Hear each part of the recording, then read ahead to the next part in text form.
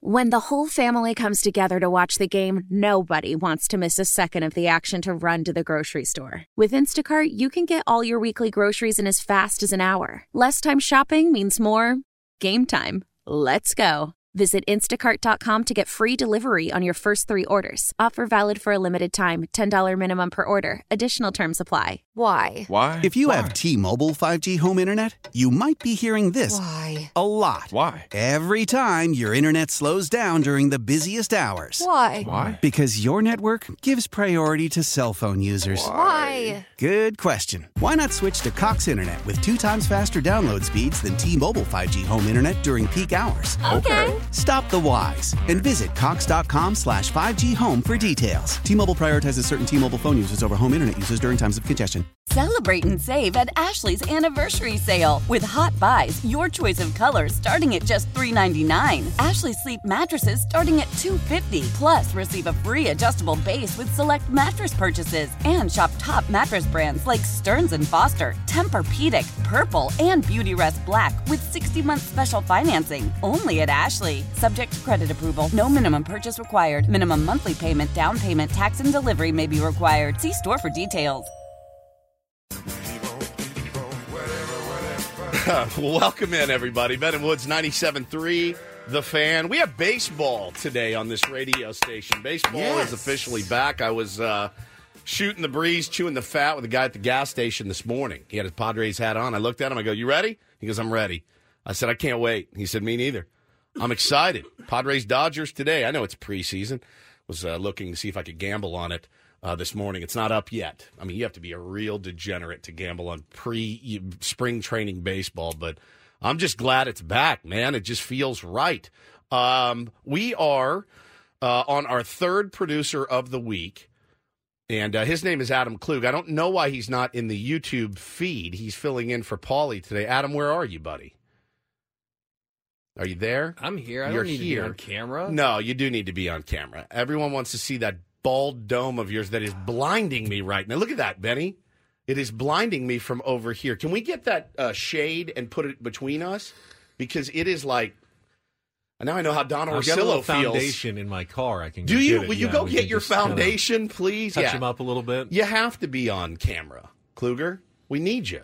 There he is. There he is. I wasn't Handsome. planning on it. It's right up in your grill too. It's right up. You have to. This is part of the Ben and Woods experience. This is what they want. People want to see you. They want to see your facial expressions. Yes, they want to see you. It's great to be here. I'm Woodsy. That is Adam Klug. He is the brand manager for 97.3 The Fan and sometimes producer. Ben Higgins, your friendly neighborhood sports anchor, joins us as well. Benjamin, how are you? Good morning, Adam. You're looking very sharp, non-tableclothy today. Yeah. I'd love to get in. much. I want to get into your attire at some point today. I did want to ask you, though. Now, it's the last time, Ben, do you remember the last time we had Adam Klug in studio? Other than the extravaganza. Correct. Like the last time we had him in studio. Do you remember that day? I do not. You don't remember that I don't think I day. remember that day. Remember, we just come off of Christmas vacation, and Adam came in and wanted to address the audience. Oh, right. Yes. Yeah. When he sat right Not over as a there. producer, Yeah, you're not as saying. producer. Not as a but producer, Yes. right. I remember when he came in and addressed the audience about some changes here at 97.3 The Fan. Now that was an interesting day, certainly, and it's been an interesting time since. Now, Adam, I wanted to ask you. So we've got a new show, Annie and Elston. You guys know, and they're on right after us every day.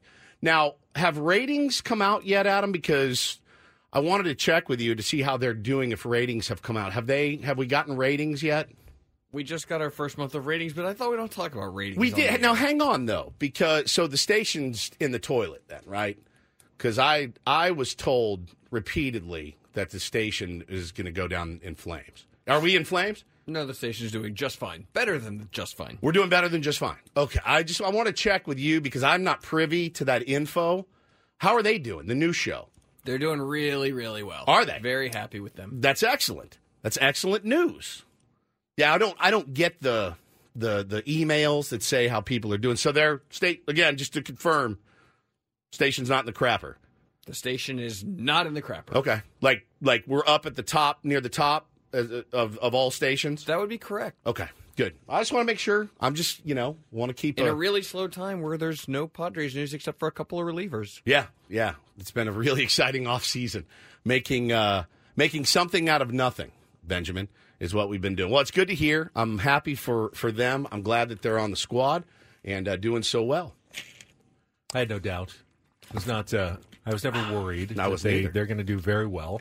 I listen every day, and they're getting better and better every single day. I like the chemistry. I like the show, and they're doing a fantastic job. Padre Bot says, Adam Klug looked different in my radio mind. I mean, there's pictures of the guy everywhere. In fact, there was one yesterday that now, who posted that picture yesterday? The afternoon show? That was Scraby posted that Scraby posted it, and they were making fun of Adam for his what was it, like gingham or something? Like a tableclothy looking... Checkered...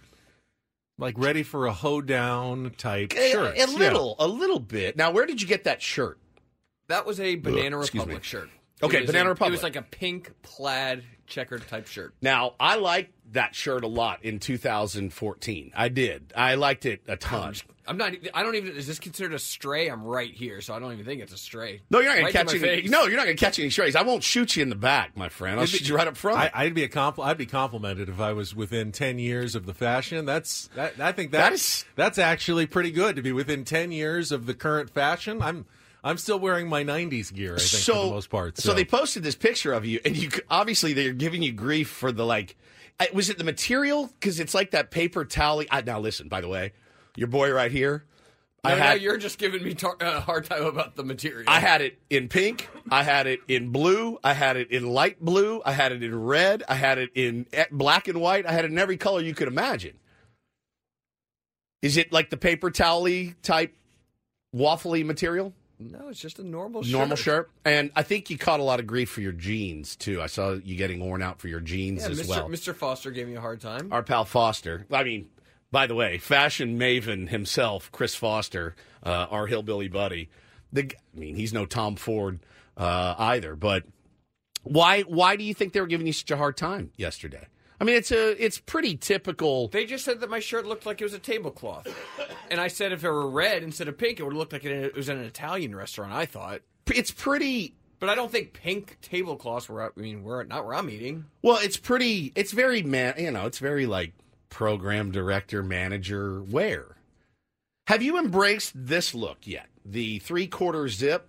We bought you one. I have plenty of 3/4 zips. Okay. Now, we bought you one. Actually, quarter zip, not 3/4 zip. Sorry, quarter zip. That'd be weird. Yeah, 3/4 zip would be very weird. That would be like Luke Voigt would wear like a 3/4 zip. Start a new style there, Woods. Right here. Now, but the jeans is something I wanted to ask you about. Because the shirt I like. I probably own the exact same one. The jeans to me are a bit, not informal. We wear sweatpants here, right? But like, jeans, why haven't you invested in some nice pants from like Lulu? What was wrong with his jeans, though? Well, they were a bit oversized. They were a bit kind of like baggy. Were the jeans oversized, or is Adam just a little undersized? Well, he's a little bub, dude. Yeah. You know that. But did you get those at Baby Gap?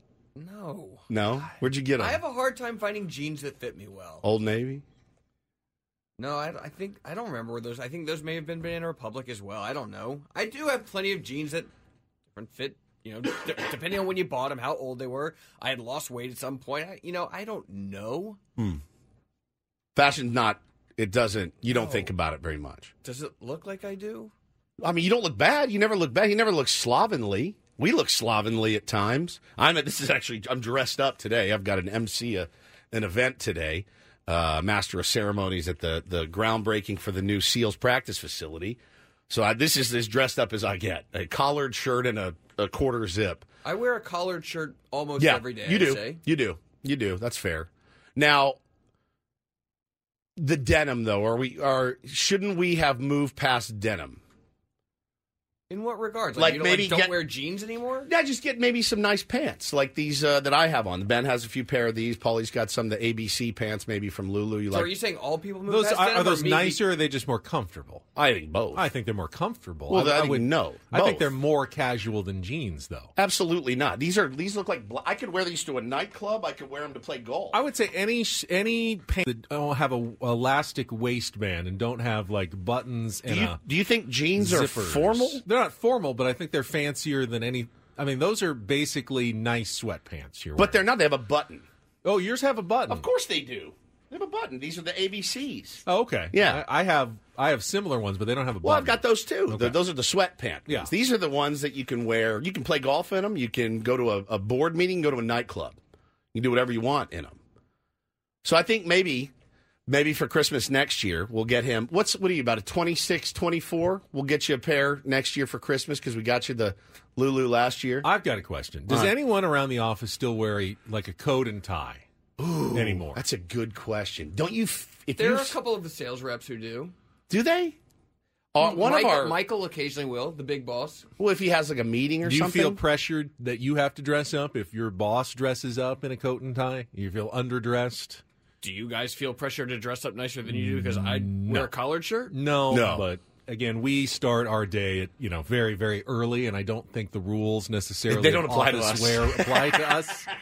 At least I've always said that in my own mind. I know things have gotten much more casual in the office since the pandemic. People just don't dress up. I stopped wearing ties on TV after the pandemic. Did you really? I used to wear ties every single day on television. Now I just go button-down shirt and a sport coat. I do not put on a tie every single day. It seems silly. Like no one else is wearing ties when they go to the office. How'd you like to tie me up with some of your ties? Why do I have to wear a tie when I go to the office? Ties are the most useless form of. When I had to wear a suit and tie every day, it was.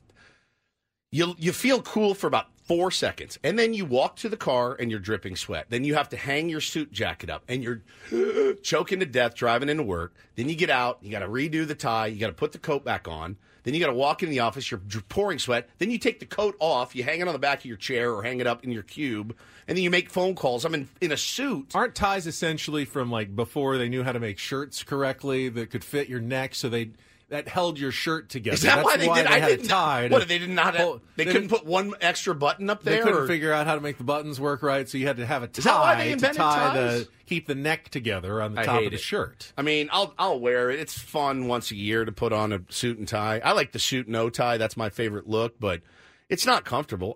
When I started working with the SEALs, doing the PA for them, they're like, hey, we want everybody suited and booted. I'm like, all right. So I bought a nice suit, and then I bought another nice suit. And so I would rotate those in. I'm down there in the penalty box at a lacrosse game in a suit, and I finally said, I'm done. I can't do this anymore. I'm not comfortable. I'm pouring sweat. I got to dry clean all this stuff. I'm over it. You've got some stinky, penalized lacrosse player sitting right next to you half the game. Hey, F you!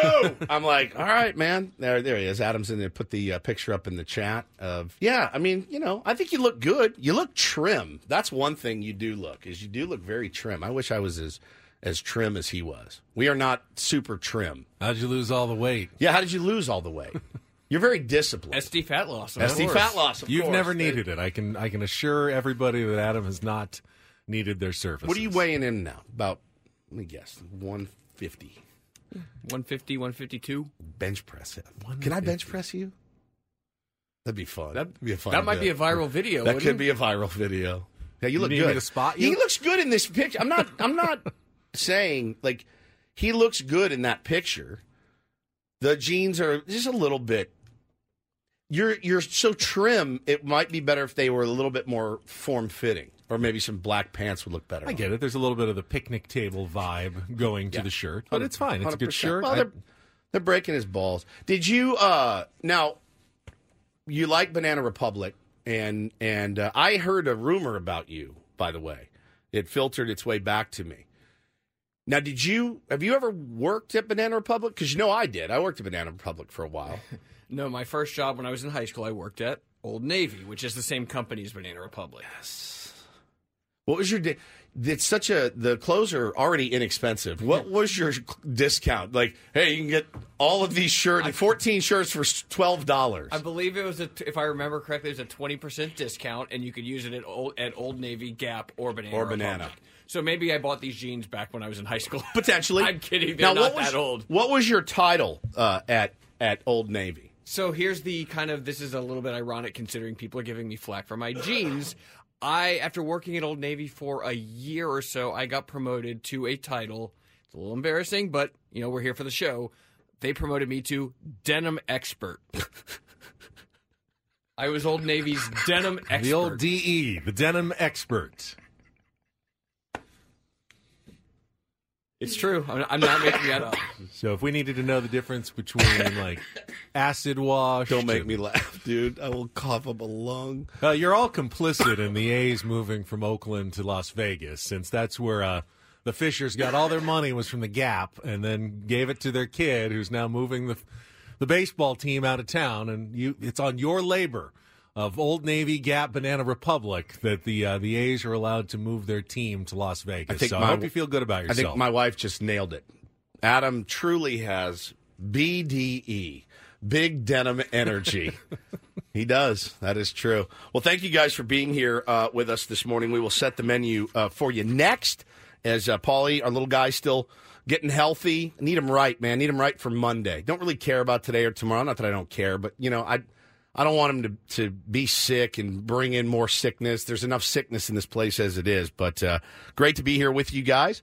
And anytime you get a denim expert on the show, you have to take that chance. So our boss, Adam Klug, joins us as well. We'll have some fun today. Denim Radio continuing until 10 o'clock this morning. Let's get a check of traffic with Kelly Danek. And we are off and running on the first game day of the spring for your San Diego Padres.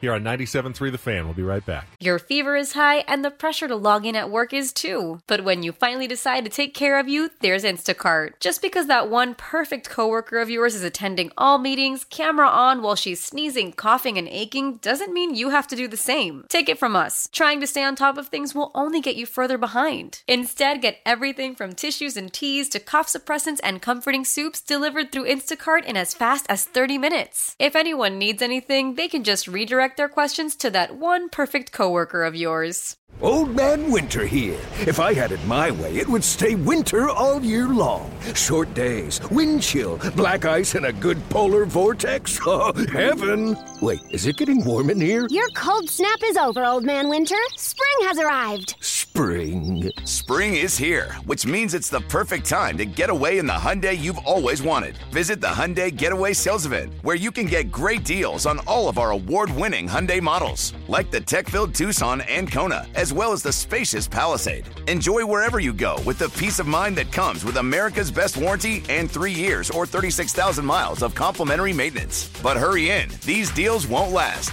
Add more joy to your journey at the Hyundai Getaway Sales Event. Now get 0% APR or up to $1,500 bonus cash on the Hyundai Tucson. Now, during the Hyundai Getaway Sales Event.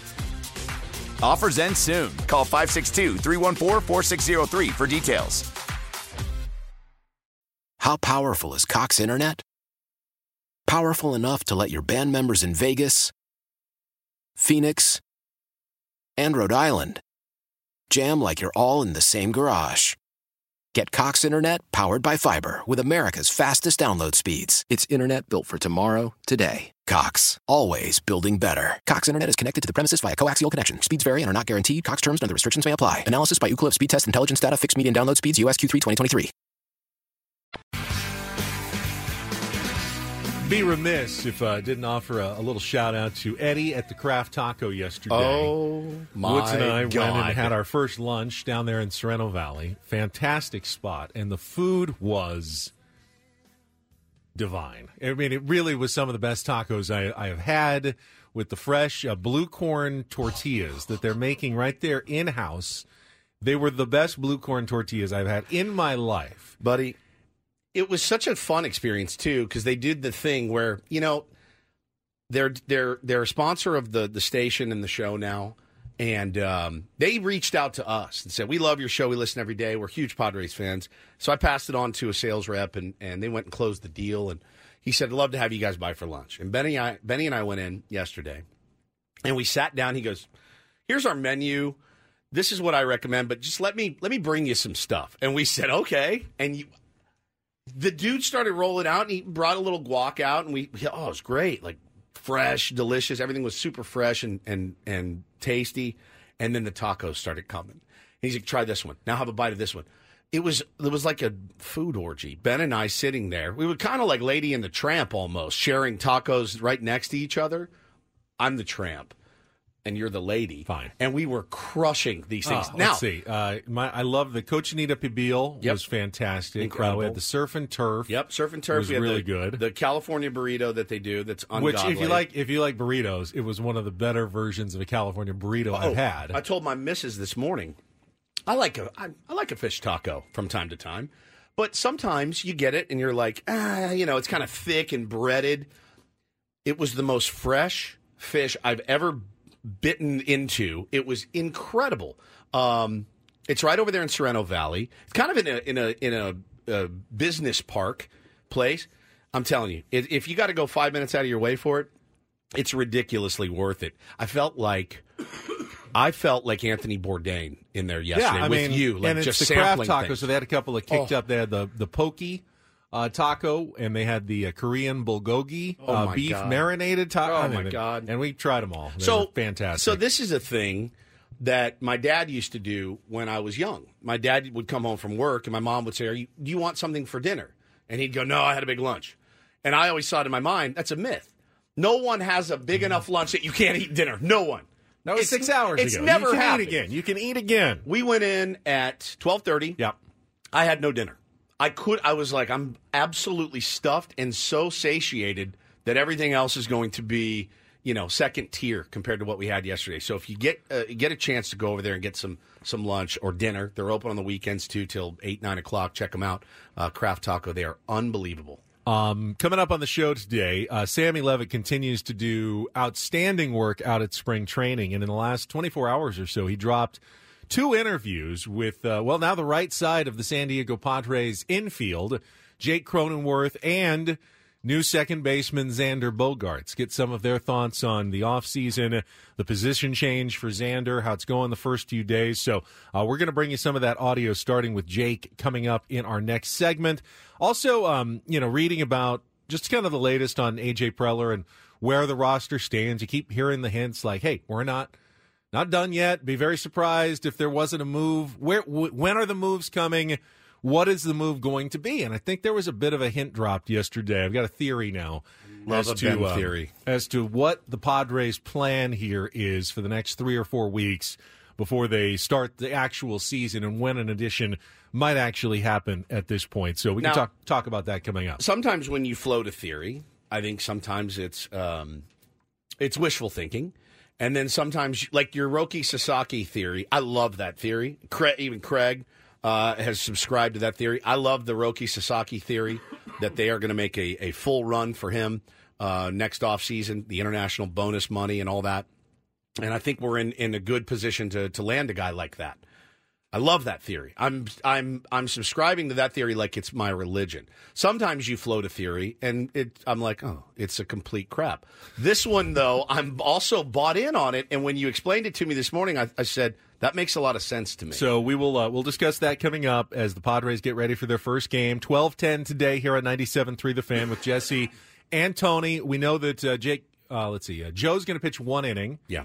And then surprised it's going to be if Jake goes. It's probably not going to be Probably Jake. not going to be him. Not going to the position player in the first game. They get a lot of bullpen guys they want to get in. That's one of the reasons Mike Schilt said yesterday that Michael King is not pitching today. He threw a live BP session instead yesterday, simply because they have so many bullpen guys they want to get some work as well, that they decided to keep Michael King on his regular schedule and just have him throw yesterday. But we'll see Joe out there today against the LA Dodgers, and you can hear it right here on 97.3 The Fan coming up at 12:10. It's a Throwback Thursday, so in our 7 o'clock segment, we'll play a little real or fake, try to qualify someone for the trip to Las Vegas, and you don't need to even beat Woods in musical trivia today. We'll have our real or fake. It's actually Padres themed today in honor of the first game of the spring, so that's coming up at 7:10. Don't do this at 7:20. At 7:35, our pal Bryce Miller from the Union Tribune went out to spring training where he sat down and got a little more information from the former manager of the San Diego Padres, Bob Melvin, now manager of the San Francisco Giants, on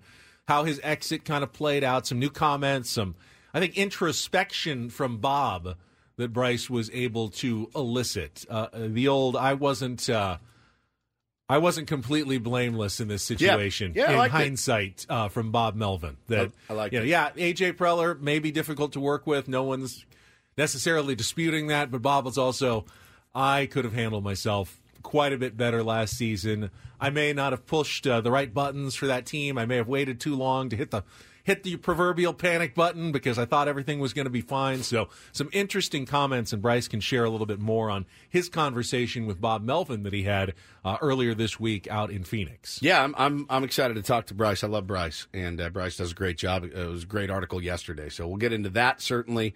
Yeah, man, I just feel so good because baseball's back, and I know that it's a spring training game, but it's just to see the guys out on the field, and now you make sure that everybody gets through it healthy and gets all their work in, and I'm really, really excited to get out there next week, too. I'm kind of chomping at the bit for that. This is the longest I think we've ever waited to get out there, so we're kind of a wreck. I'm a wreck in here. I'm very excited. Second half of the show, Tier 1 Tour continues. We'll take a look at the Chicago Cubs as we flip back to the National League, getting to the Central. That means we're working our way across the country, and then Sammy will join us a little bit later after Bryce Miller, God. Bob Melvin, Mike Schilt is the name of the new Padres manager after he speaks today. So we'll get the update on what's going on this morning at Padres spring training. So that's at 9 o'clock.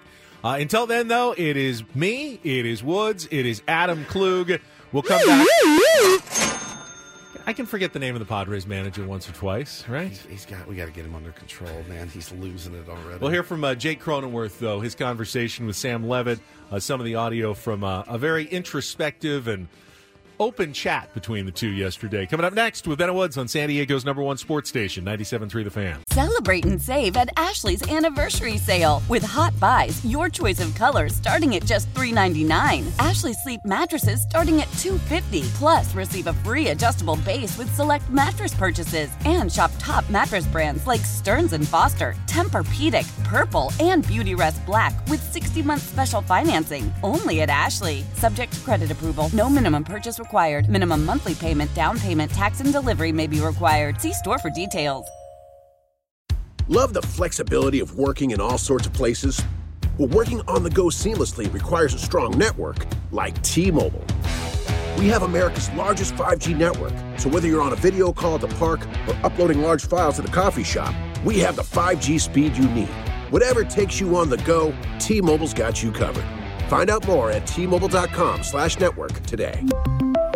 Coverage not available in some areas. See 5G device coverage and access details at T-Mobile.com. After the end of a good fight, you deserve an ice-cold reward.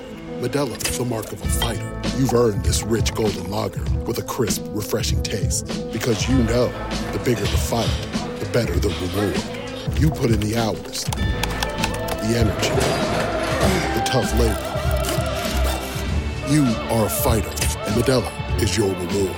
Modelo, the mark of a fighter. Drink responsibly. Beer imported by Crown Imports, Chicago, Illinois. Before we get to Sammy's interview with Jake Cronenworth, let me just throw my new theory out. Love this theory. Padres theories from Ben Higgins this morning on 97.3 The Fan. And this comes from Kevin Acey did a piece on the open jobs going into Cactus League play, the outfield spots, the pitching rotation spots that are going to be up for grabs.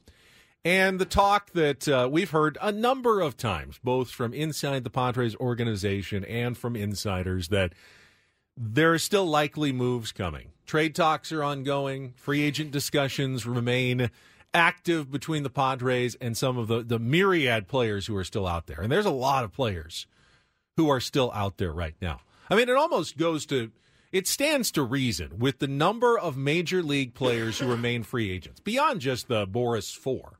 There's a good 15 to 25 guys that remain unsigned who are legitimate major leaguers. Maybe not impact players. I'll give you some. Give me some of the list of the guys who are still unsigned free agents here, not just at the start of spring training, but the start of actual games in spring training that have not joined a team yet. You keep vamping, All right, and I'll pull it up. But with that number of players out there, now, a lot of teams are still in the market for some free agents, but not every team is still shopping actively for players. So you got 29 other teams. These guys will all land somewhere before the start of the season. None of them wants to just be jobless for the year. At some point, they're going to have to go, I guess this is the best offer I'm going to get, and they're going to take a job, or they're going to sit out the season, which I don't see these guys. I mean, they're baseball players. It's better to make money playing baseball than it is to simply sit around and do nothing all year. Build a new addition onto your home if you're Jordan Montgomery. So they will sign. There are only limited number of teams that are interested. The Padres almost by default will land someone that needs a job at some point. But beyond that, A.J. Preller had a quote in the piece in the UT this morning, and he said, I don't think it's about getting to a number, like a roster number of guys that we need to sign. I think we have some guys in camp that we really like. We've heard this refrain many times, and that we're going to see how they play out and how they fit the team. And then we'll keep looking to see what else is out there to add to the team for sure. But it's not like, hey, we need one more bat. We're going to play 9. I think that's going to happen. It's going to be some opportunity for younger players and some guys getting some chances.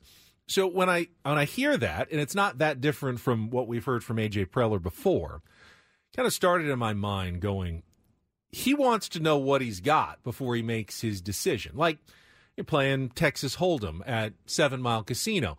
You look at your hand and then, you try to build on your strengths. Hey, I've got an ace and a king.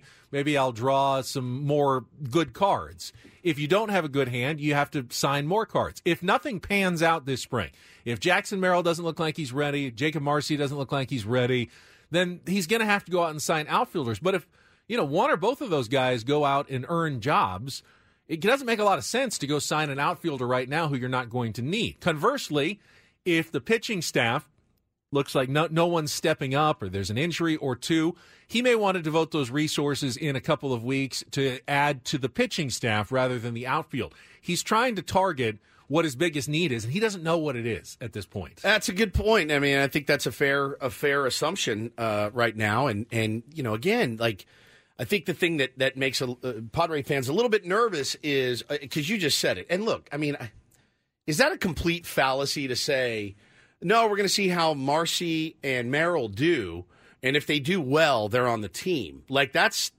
doesn't. I don't know that you can say, oh yeah, this makes sense. Neither of those guys really. I mean, Merrill maybe, but certainly not Marcy. Have been projected as knocking down the door of the big leagues right now. Merrill's played in AA, some games. Marcy is not, I don't think. So he fall league MVP. We know all that. But does that give you a great sense of calm? Like, oh, they made the team, so they're on it. I mean, there's still plenty to worry about. You could lose guys that you're interested in if you don't act too, quickly enough. One guy came off the market last night in Hyunjin Ryu. He signed with a team in the KBO for 8 years and 12 billion won. It's good money. It is. 12 billion won. It's the equivalent of how much?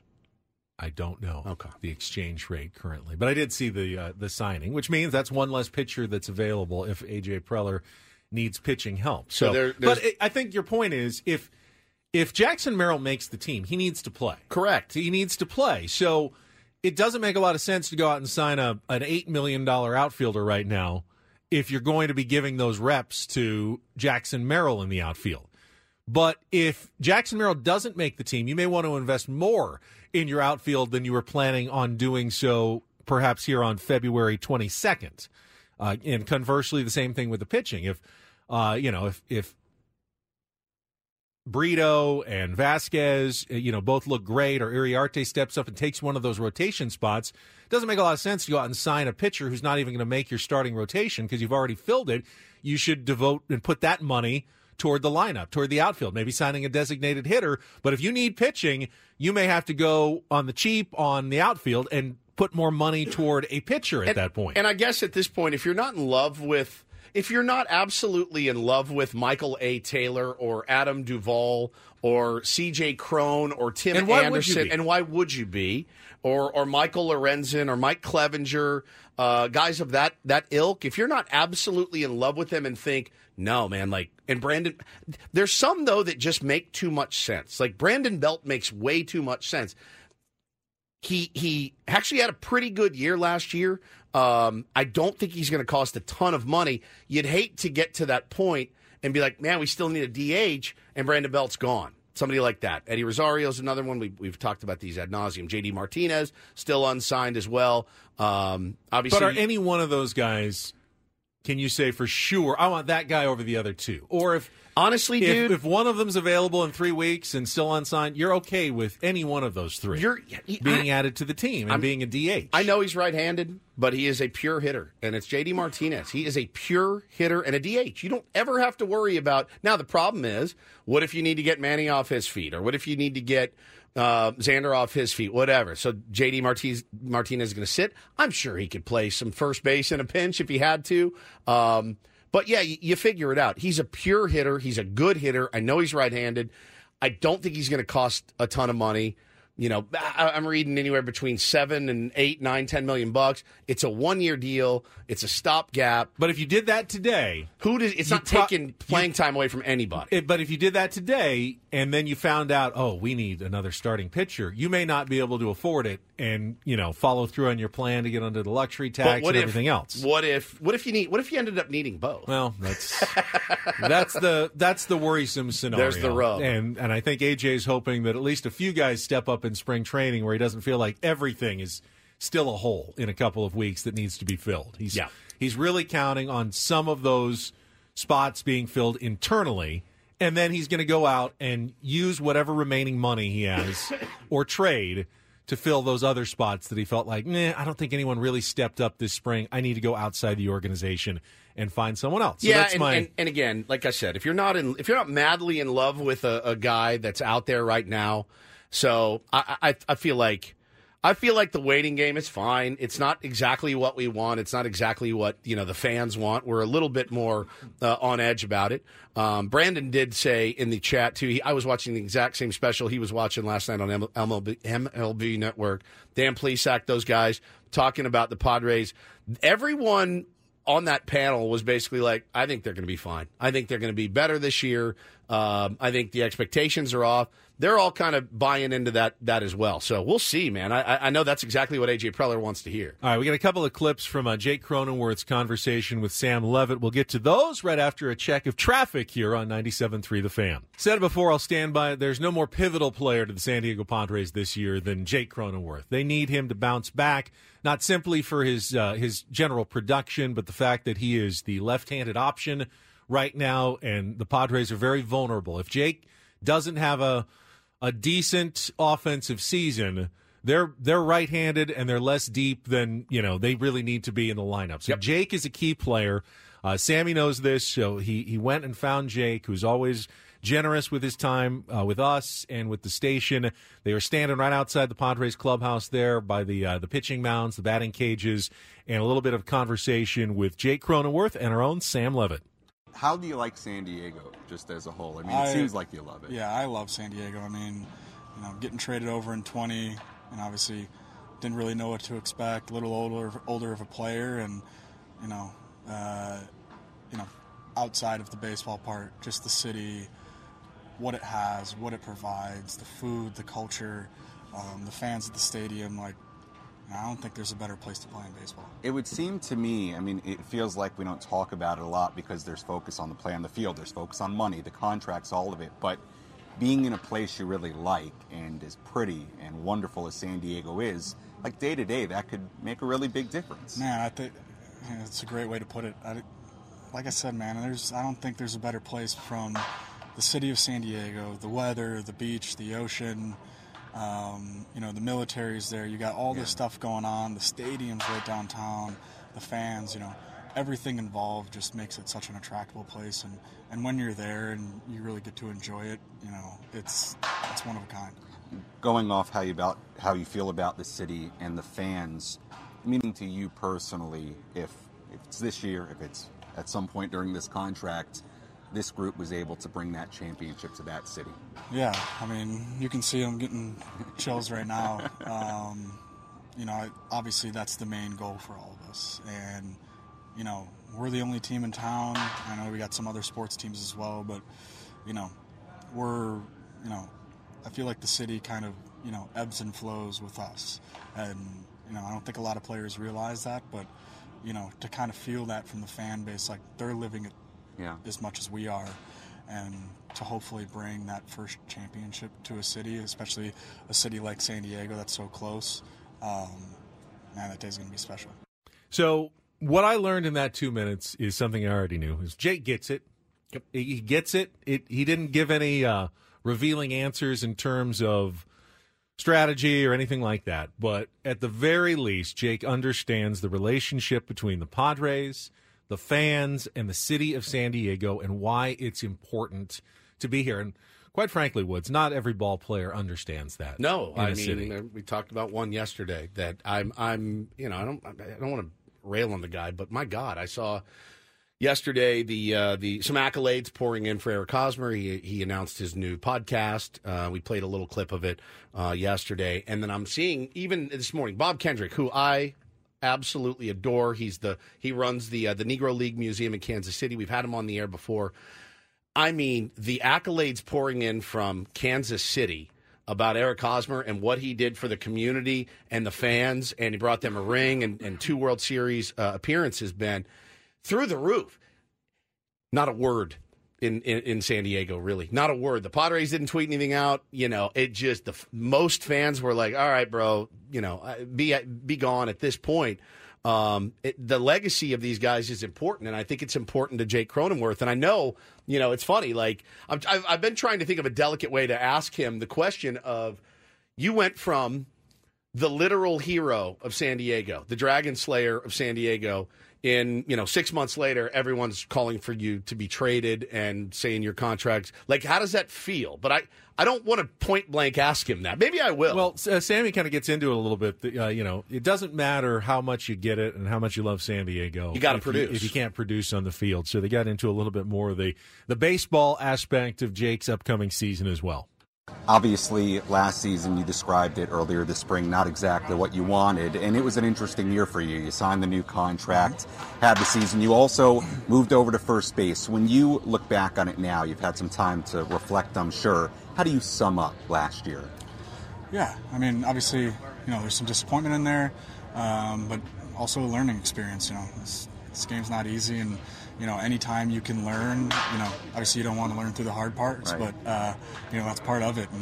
And like I said, going into the off season, after coming off the wrist injury, but that last month and a half, 2 months really turned it around and kind of started playing the way I could play, and just learning and trying to grow as a player and a leader on the team, and coming to spring training with the mindset and a goal in mind. First time we heard from you this spring, you used the word vulnerable, which I thought was a really interesting word. Can you dive into that mindset you took into the off season of being quote unquote vulnerable? Yeah, you want to put yourself in a situation to learn, and sometimes you need to take your guard down and leave your ego at the door and go and just try to take in as much knowledge about yourself and about what other players do really well, and try to apply it to yourself and kind of that word, be vulnerable in those situations, right. And have the ability to learn and grow and get better. It's my same philosophy for this year. Remember my philosophy? Do you remember what I said when we came back? Be vulnerable. No. What did I want to be this year? Do you remember? You wanted to be learning, questioning. A vessel for learning. I don't know everything. I don't know anything. I want to learn as much as I can about myself, about this business, baseball. I mean, that's really a really good mindset. Now, again, you still got to put bat to ball in the situations we need you to do it. You still need to pick the balls at first base. You still need to, swipe bags and drive in runs and all the things that they pay you to do. But he's off on the right foot at least. I mean, the argument you make, if you want to be an optimist, is Jake Cronenworth actually was playing good baseball at the end of his season, which was kind of mid-August when he took the pitch off the wrist, and that was it for him. But the previous month and a half or so, he was putting up more than adequate numbers that would have been terrific over the course of a season. The question is, did he figure something out? Was there something that, he can tangibly take from last season into this year, or is he going back to kind of square one and starting over and trying to figure it out again this year? We'll start finding out maybe later today. Yeah, I don't know if he's today. in the lineup, but we'll start finding out what Jake we're going to get here in 2024 and what he was able to carry over and what he was able to leave behind is sometimes just as important as what you're able to carry over from the previous season. Probably way more important is leaving that stuff at the door, and everyone's got a clean slate now. He'll also be working with a new other half of the right side of the infield this year in Xander Bogaerts. Coming up later in our 8:35 segment, we'll hear from Sammy's interview with Xander yesterday and a couple of clips, just doing incredible content every single day for us out there at Padres Spring Training. You got to be following on all the social channels and at 97.3 The Fan SD on our X account, our Instagram, YouTube. It's all there for your perusal. All right, we'll come back. Padres did one of those AJ moves yesterday. Plus, we'll play a little real or fake, chance to qualify for Las Vegas. Coming up next here on Ben and Woods on The Fan. As we turn the corner into the new year, a lot of people are looking to get healthier. That includes Hero Bread, who have just launched their new recipe using heart-healthy olive oil. Hero Bread serves up 0 to 1 grams of net carbs, 5 to 11 grams of protein, and high fiber in every delicious serving. Made with natural ingredients, Hero Bread supports gut health, promotes weight management, and helps maintain blood sugar. All with no compromise on the taste, texture, and bready goodness you expect from your favorites. Now they're listening to their fans and updating their recipe with olive oil, an antioxidant-rich oil that's been shown to reduce cholesterol and minimize the risk of heart disease. Try it today with code HERO10 for 10% off your purchase at hero.co. That's code HERO10 for 10% off at hero.co. Tecovas is a terrific boot brand, and they're bringing a fresh perspective to heritage boot making. So they've carried forward all the time-honored traditions and quality you find in a great pair of cowboy boots, but they've innovated on comfort, style, and service. As someone who tries to pursue a minimalist lifestyle, I highly value quality over quantity, and I'm telling you, you can't find a higher quality boot than Tecovas. Their Western boots for men and women are handmade from the most premium leathers with over 200 time-honored individual steps. Also, did I mention that they are Austin-designed, Texas-tested, and handmade down in the boot-making capital of the world, Leon, Mexico. And also, if you've ever wondered if you can pull off cowboy boots, which is something that I was thinking, you should pull on a pair of Tecovas and you'll see. Just do a quick search for Tecovas on social media and you'll see how adorably styled these boots can be. Visit tecovas.com, that's TECOVAS.com, and point your toes west. I'm Tony Kornheiser. This is my show. My friends come on and you know them. We talk about the sports you care about, basketball now, golf, and the metronome of your life, baseball. Whether it's opening day, the big tournament, or one of the majors, we have the best to preview it and break down just what happened. And let's not forget the important stuff, the amount of daylight where I live, the importance of speedies, and the rankings of beach-style pizza. Listen on the Odyssey app or wherever you get your podcasts. How you doing over there, Kluger? Doing fantastic. It's a lot.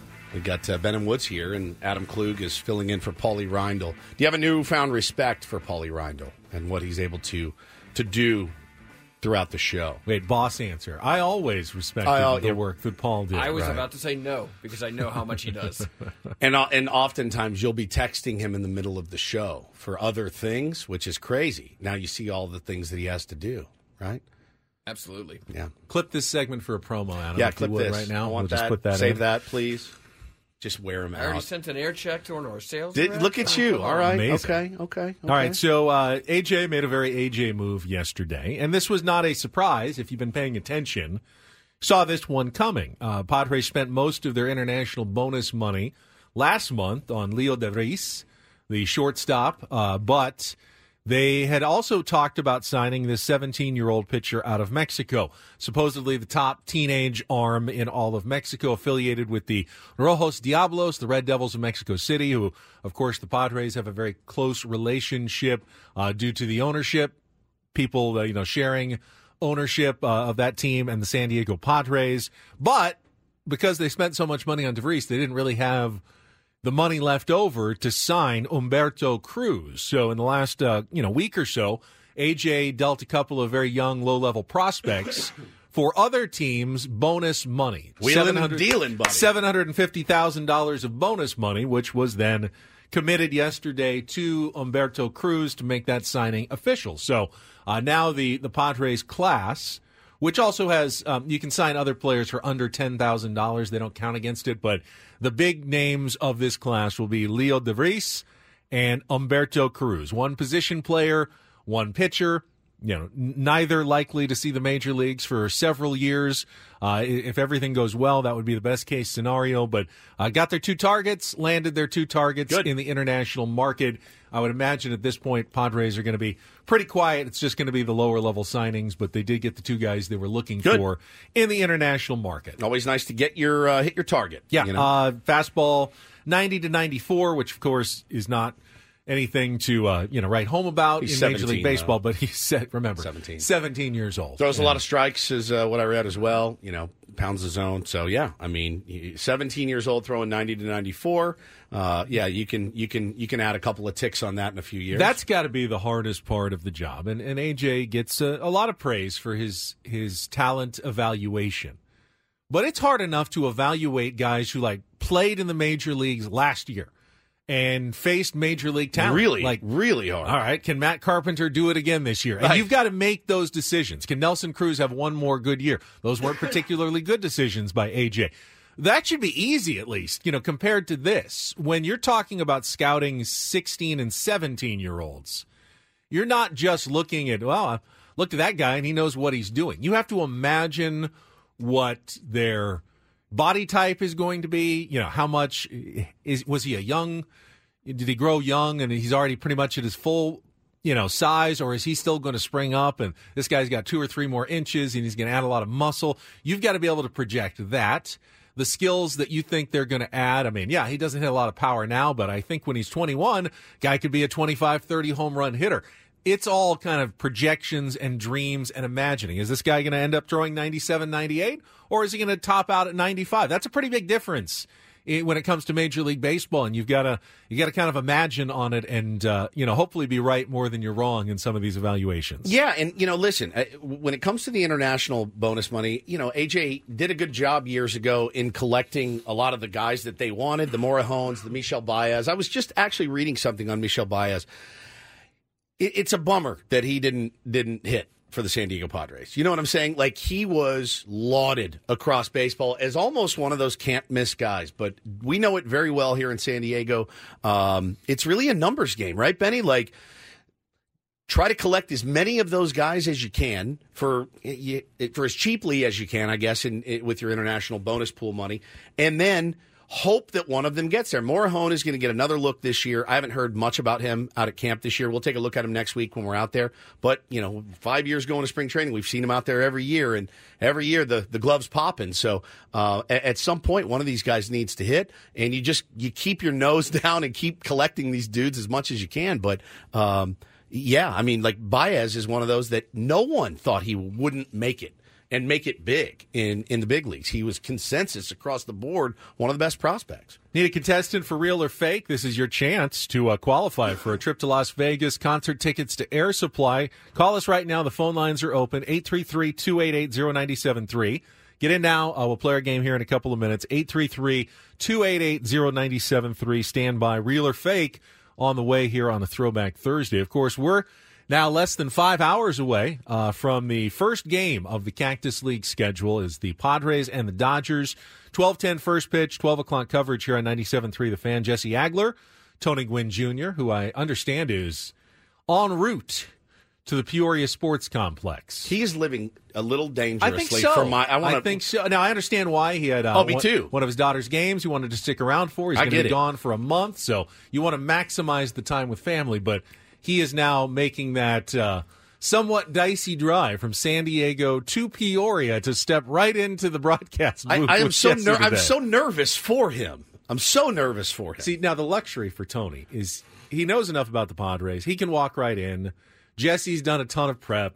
he's going to be absolutely fine. Even if he arrives 1 minute before the broadcast, Tony will be just fine. It's not going to affect his work performance, the quality of the broadcast at all. He might be hungry if he didn't have time to stop for like a lunch or something, but he will be fine on the broadcast today. So we're going to talk to him what time? 8? 8 o'clock. 8 o'clock. He's going to join us. We just found out he's going to check in, I guess, from the road on his way to Peoria. So we'll get the first here for the first Padres broadcaster of the season here this morning. Holy on Ben and smokes! Woods. I'm telling you, that's the first thing I'm going to ask him. Like, are you out of your mind?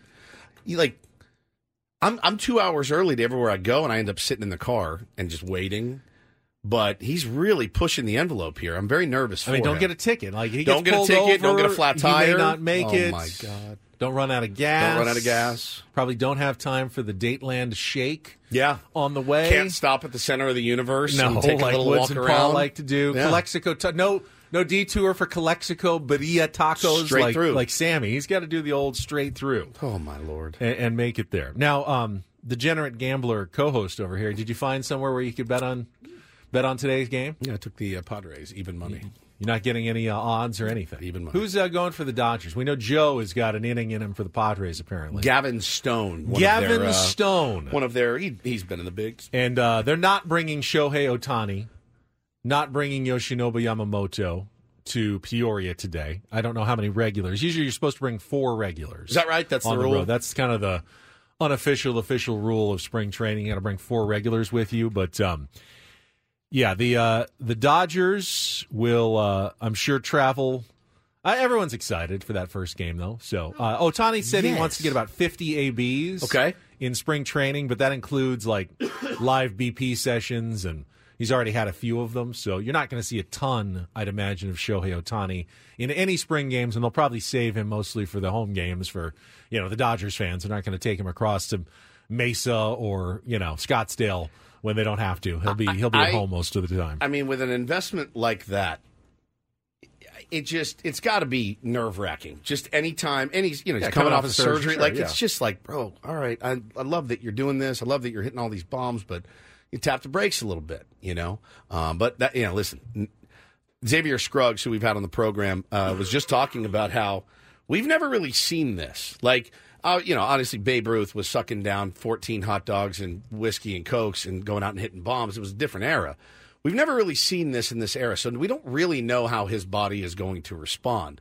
And it's going to be really, really interesting on how they manage him. And it's the Dodgers.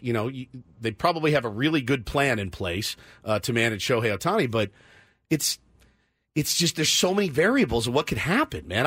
You're right. I wouldn't take him anywhere. I know. Now, I wonder, and we can get into it a little bit more, but he's going to be a DH, and that's it this season. He won't play a second in the field. He won't pitch at all this year.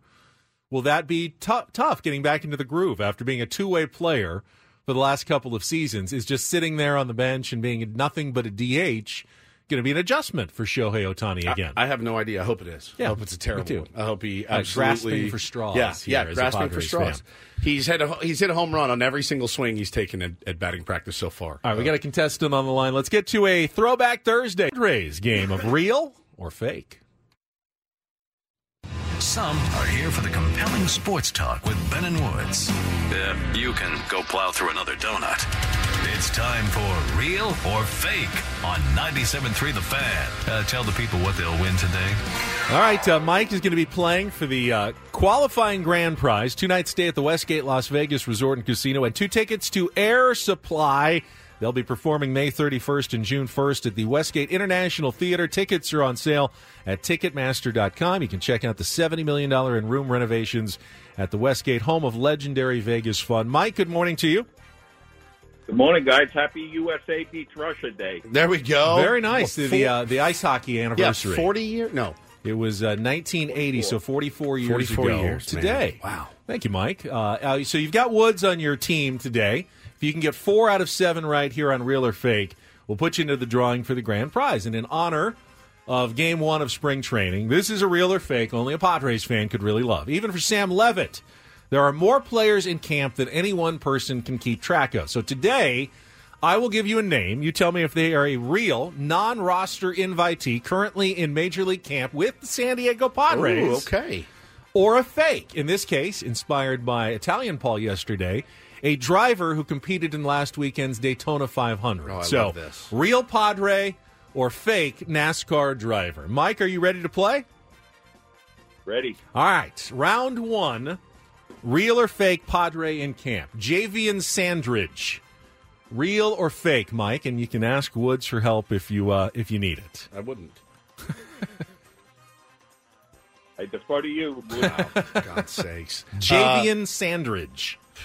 Guy sounds like a baseball player. I'm going to say he's a NASCAR driver. Mike, real or fake? He says fake. What do you say? Sounds like a driver to me, too. Let's go. Yeah, that's why I picked him. He's a real baseball player, left-handed pitcher in camp with the San Diego Padres. All right, we're fine. We got it's all right, plenty that's of just time. one round. Just one. All right, let's go to round number 2. Nate Mondu. Nate Mondu. Real or fake Padre in camp? These are all on the Major League non-roster invitee list or actual drivers in the Daytona 500. I think he's real. What do you think, Woods? I'm going to just roll with whatever you say. Mike, you say real? That is correct. Infielder in camp with the San Diego Padres. Great hands, Nate You Mondu. like Nate Mondu? He's got great hands. All right, let's go. Round number 3. Anthony Alfredo. Anthony Alfredo. Real or fake Padre, Mike? I think he's a NASCAR guy. I'm going to roll with you, Mike. He is Nice. a NASCAR driver. That is All right, 2 2 in a correct. row. You were halfway home as we head into round number 4. I think this one sounds pretty easy. Matt Festa. Matt Festa. Real or fake Padre? Mike? I think he's a real pitcher. Real pitcher? He says real. Adam? Correct. Wow. Right-handed pitcher in camp with the San Diego Padres. Red hot. All right, let's go with Chandler Siegel. Chandler Siegel. Real or fake Padre? Mike, this would be for the win. Chandler Siegel. I'm going to say real. You're going to say real, and you would be absolutely Mike. correct. Chandler Siegel's the guy who's behind Kyle Higashioka, behind Brett Sullivan, and behind Kevin Plawecki. Oh, Plawecki. And Camposano. And But he's like the 5th catcher in camp for the San Diego Padres, which means you have qualified. Stay on the line. Adam will get your information in about 42 minutes when he's done doing everything else. So just be patient. We'll get all your information into the drawing for the trip to Las Vegas. Last couple here for you, Woodsy. Kaz Gralla. Kaz Gralla is a Padre. Is a NASCAR driver. And Nolan Watson. Oh, Padre. Are you sure? Yeah. Yeah, right-handed pitcher. You got that one right. All right. Good job, Mike. We got a winner today on Real or Fake. Don't Do This is coming up next. I'm going to call out our own profession for overblowing certain stories that don't need to be stories at all. Like Eric Hosmer's podcast. Well, I guess that would be an example. I've got a different example for you. But we'll get to Don't Do This coming up next with Ben and Woods after a check of traffic here on San Diego's #1 sports station, 97.3 The Fan. Don't do this. I got a little surprise for you, you know what I'm saying? Don't do this. Listen, if I've said something bad, tell me I'm a bad boy. Just tell me I'm a bad boy. Why? Just why? I get the argument. You don't have to explain it to me. I'm not a moron. Let me tell you why I am a dumbass. It's time for Don't Do This. Don't do this. On 97.3 The Fan. I can officially say, don't do this. Not going to Craft Taco. No, my God. Do this. Do this. Go there. Go to Craft Taco in Sorrento Valley. We went there yesterday. Fantastic. Craft Taco, some of the best quality tacos in all of San Diego. Go to thecrafttaco.com. Take a look at their happy hour specials today. Thecrafttaco.com. I have no idea what I'm going to order next time because I want everything again. One of each. And we had one of each yesterday. Literally, like one of each. All right, I am going to call out our industry, sports media. I feel like Adam's part of the problem here as well. A huge part of the problem. We have massive part of the problem. Yeah, and it's not your fault. You have a radio station that's on 24 hours a day. You have local program. What do we have? 13, 14 hours of local programming every day now? 13 hours. Now, 6 a.m. to 7 p. with Padres back, it's going to be even more. Yeah. It'll be maybe 18, 19 hours of local programming every single day. Plus, might I add 2 hours on the weekends with the Brady That's Sopranet right. show. So you are constantly filling time, which means we have a tendency in this business to make mountains out of molehills. Or, in fact, they're not even molehills at all. They're nothing. We blow up stories that have no business being stories. And I actually saw 2 of them yesterday. The first one, and I saw this story like on SportsCenter with Scott Van Pelt. Charlie Woods is attempting to qualify to play in next week's PGA Tour event in Florida. Would be the first PGA Tour event of the 15-year-old's young career. All right, but the real story here, and, you know, they're talking about he's following in his father's footsteps, blah, blah, blah, this is a huge moment. It's not. Anyone can play in a pre-qualifier. Bo Woods could play in a pre-qualifier. You got a handicap, you got $250, you can go tee it up in a pre-qualifier, which is, by the way, really hard to get through. There's a lot of good players. Only the top 4 advance to then the Monday qualifier, which only the top 4 of that advance to the tournament. There's no way he's going to make it. It's good experience for him. Tiger can, I'm sure, afford the $250 entry fee for his son to get a little competition. There's no reason not to do it. But it's not a story that Charlie Woods is playing in this tournament. Is it not, though? He plays in all kinds of tournaments. He plays in junior golf tournaments. He plays in bigger events than this. PGA qualifier. It's a pre-qualifier for a PGA Tour event. That's all it is. It's the other nothing. thing we do in sports radio. I'm supposed to push back on you. Yes, and that's debate right. Very you good. about Debate. Pass. It's not. It's like the number 1 golf story in sports yesterday. It's not a big deal. If he makes it now, that's cool. That's a huge Gets story to play then. in the tournament. Any 15-year-old making it into a PGA Tour event, he's not going to make it. Yeah. It's really hard to do so. He's going to have to play like the round of his life twice in a row to get into a PGA Tour event. But then there's other stories, like when someone unfollows their team on social media, we make a giant deal out of it. And Justin Fields was the guy who was the top NFL headline yesterday because someone noticed that on his Instagram account that he unfollowed both the Chicago Bears and the official NFL account. Trouble in paradise. Obviously, there's already been trouble and speculation that the Bears may be using that number 1 draft pick that they got from the Carolina Panthers to take Caleb Williams. However, he went on the St. Brown Brothers podcast, Equanimous and Amon-Ra doing their thing, just like the Kelsey brothers do. And I think he had a perfectly reasonable explanation. He said, I just don't want my timeline filled with a bunch of football right now. 100%. It's the offseason. Everyone's speculating, obviously, about what's going to happen, and I don't need to see that every time I open Instagram. Yeah. Should they take Caleb Williams? Video, people talking about it, NFL stories, speculation. It's my off season. Just need a little break from all of it. And the way to do that is I just unfollowed temporarily. It's not a story who you follow and don't follow on social media. No, not at all. I mean, and you know, he's protecting his mentals, basically. You know what I'm saying? And we've had this debate and chatter on this station or on this show a long time. I mean, I've blocked people before, and it's I'm not afraid of you. I just don't want to see it anymore. Like, I just don't want to read it anymore. Your social media, by the way, and I've said this before, your social media, Ben, is your house.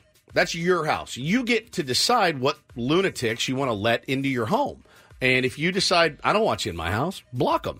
He said, it's something I don't want to see in my timeline. I'm about to go on vacation. I don't want to see no football. And guess what? The discourse is either keep Fields, we want Fields. Right. It's either draft Caleb Williams. I'm tired of hearing the talk. I just want it to be over. But he says, yes, of course, I want to stay. I can't see myself playing in another place. If it was up to me, I would want to stay in Chicago. I love the city. The city's lit. The fans are great. And the people. It's a business. I ain't got control over it. Whatever happens, happens. It's a very healthy attitude it's a that good he's actually taken toward all of this, and nothing that should be the top NFL story at ESPN.com and SportsCenter and NFL Tonight and Live. But because we have so much programming to fill, 24-hour channels, television, nuts, man. radio, networks, national, local, we grab onto these little things like they're important or they're revealing or they're something that should be talked about when really they shouldn't be talked about. And I feel bad that sometimes even we fall for it because we've got 4 hours to fill every single day. 100%. And we'll fall for it once or twice. But in this case, 2 stories that did not need to be stories yesterday from the world of sports. And there we go. Mega doo-doo. So what do we say all the time? What do I say, Ben? Consequences have actions. You do right? say that. Well, listen, yesterday there was a piece that dropped in The Athletic, and it was the Pittsburgh Pirates' turn to be in the crosshairs. Padres have had a lot of pieces written about them over the last couple of years, and I think for good reason. Talking about, and the headline alone was, why the Pirates keep losing.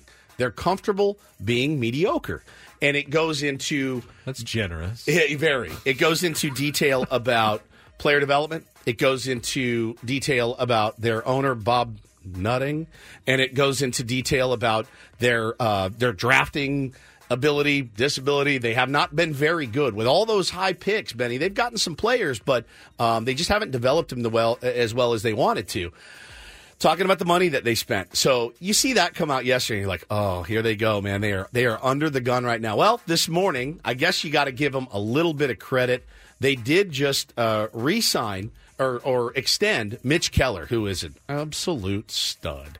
Front of their rotation guy, and locked him up, I think, 5-year, $77 million deal for Mitch Keller, who has some of the filthiest stuff in baseball, and going to attempt to make a run now, finally. Again, keeping some of these guys at home in Pittsburgh. Or the cynic will say, and in a year and a half, they will trade him away at exactly. the deadline for younger, cheaper players because they really don't have a chance to win. More breaking news in the world of baseball. Our beloved Skip Schumacher finally has a shortstop. It is shortstop Tim Anderson. Miami Marlins in agreement on a 1-year, $5 million contract. Can you reveal any of the private conversations you've had with Skip? He wanted to have he wanted a shortstop at some point. Yeah, he did. Like most teams, most managers usually want to have a shortstop on their team. And they didn't. So I asked, now they do. I asked him about it yesterday, if they're getting him. And he said, I don't know. He said, we made the offer. He said, he is my favorite bounce-back candidate in the league. We'll see. And I said, I love him, and I always have.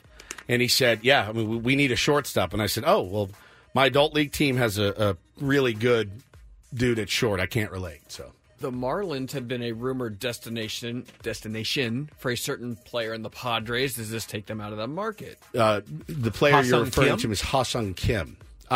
Probably a little bit. Well, I mean, it's a 1-year deal. They both have 1 year remaining on their deals right now. The Marlins, or Tim Anderson and Tim year bounce back kind of candidate. He hasn't been that good since 2021. Yeah. I guess he was an all-star in 2022, although his OPS dipped almost 100 points to 734. Last year, 582 OPS, 60 OPS plus. How many games did he play? Was he 123. Hurt? Okay. No. I mean, they threw him out there. He had a home run, 25 runs batted in. Home run. And home run? Is it?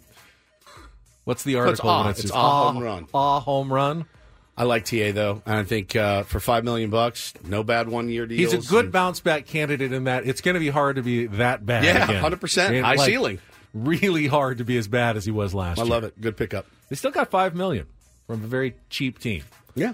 And one other baseball note: Kodai Senga is expected to start the season on the injured list with the Mets. He was going through some testing to see if he had arm fatigue, which I'm not sure how that was. Oh, it's not good. He's going to start the season on the IL. Yeah, I saw. Yeah. Did you say that? I just said that. Yes. I just was looking for that. That's don't do this. I just bend you. You did bend me for a Thursday. Oh, we got a starting lineup. We can reveal that, and Bryce Miller will join us when we come back. Oh, look at this. With Ben Woods on San Diego's #1 sports station. Oh, my God. The Fan. Let's read into all of this. Got Bryce Miller from the UT standing by, talking about his conversation with one Bob Melvin, former Padres skipper, now manager of the San Francisco Giants at Spring Training Media Day. First, though, we do have a lineup for you for today's Spring Training opener here on 97.3 The Fan, Padres versus the Dodgers. And it will start. Are you going to do it? Oh, go ahead. You want to do it? No, go ahead. No, go ahead. No, take it. No. Shall we alternate? Whatever. No, just do whatever you want to do. It's fine. I'll just sit here. I'll just wait for Bryce. Go ahead. You can react. How about you react to the lineup? All right, I'll do that. As any good lineup should. Starts with a superstar. Fernando Tatis Jr. in right field.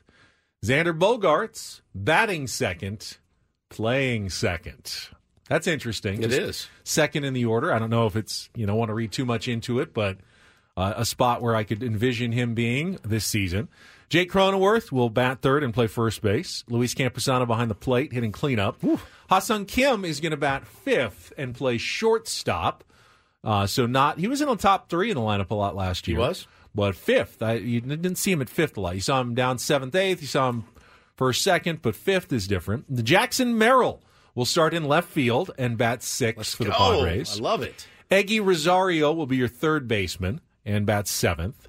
Cal Mitchell, the designated hitter, batting eighth. And Sugar, Jose Azocar, the center fielder, batting ninth with Joe Musgrove on the mound. So, really actually probably a fairly representative lineup, other than Manny, who is going to sit. And Mike Schultz said he probably will get into a game fairly soon as a designated hitter. This is one of the better lineups you can put out right now for the San Diego Padres. Yeah. Right? That's until you add an outfielder, this is the one. This is the one. This is the one. You can say, well, maybe I'd rather see Tirso or Nellis or someone else other than Cal Mitchell as your DH or Matt Batten, but that's pretty much the lineup right now for the San Diego Padres. It's first day spring training. It's the first day. Yeah. So there's your lineup for today's game. We'll talk to Bryce Miller right after check traffic here on 97.3 The Fan. Woods and I were just joking during the break after Kodai Senga is going to be put on the IL with fatigue. Said we both test positive for fatigue if there was such a test. 100%. But I almost feel embarrassed when we bring on our next guest. I saw Insurance Open. He was walking the course.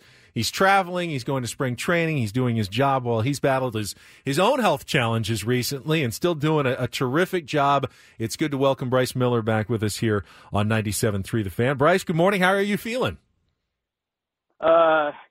Good enough to be in that lineup. Now, outstanding. Now, that's not saying a whole hell of a lot, Bryce, to be honest with you right now.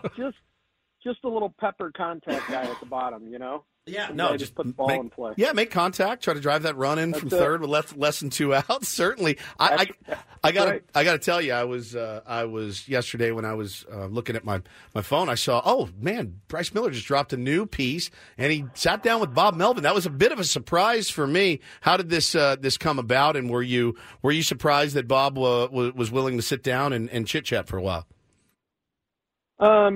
It came about because I wanted to just kind of do let's put a bow on this, how everything ended, and see if there was more to understand about, because we all kind of remember there was a point when the season ended that, everybody had admitted there was some choppy water, between A.J. Preller and Bob Melvin, but they were going to sit down and have this kumbaya, and then they came out and publicly both said that it sounded like year 3 was going to happen and it was going to come together. And then a couple weeks later, he's with the Giants. And so, what turned, what happened, what changed?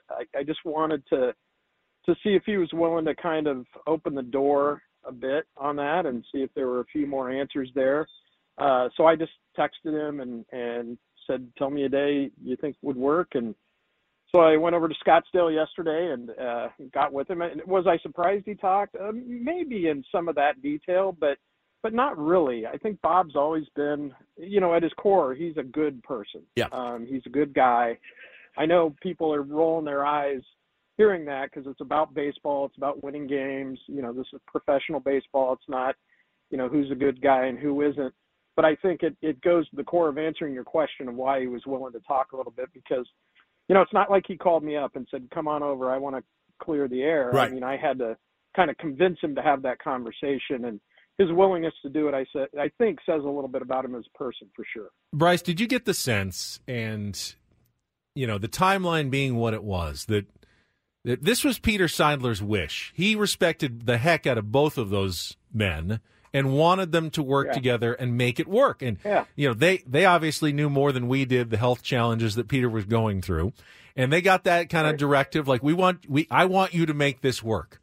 And I may not be around next season, but I want this to work. So they really did want to try to make it work. But, ultimately they realized no matter what they did, it wasn't necessarily ever going to be a good situation between the two of them. Yeah, I think I don't know how much. I just want to be transparent. I don't think I pushed enough to know whether Peter kind of demanded that they work together and make it work, or just that his wishes were, can we make this work? It would be great if we could make this work. That kind of feel to it. So I don't know, but he did want to try to make it work between those two guys.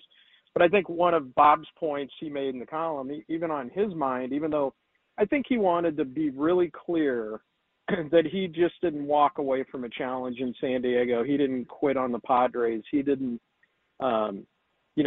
say one thing and do another, in the sense, he wanted to make it clear that even when they initially checked, the Giants asked permission, he wanted to stay. But then that kind of sparked more conversation. I think the thing he said about, I'm on a 1-year contract, and if anything starts to go wrong, given what happened the season before, then that becomes, that becomes mushrooms and becomes more.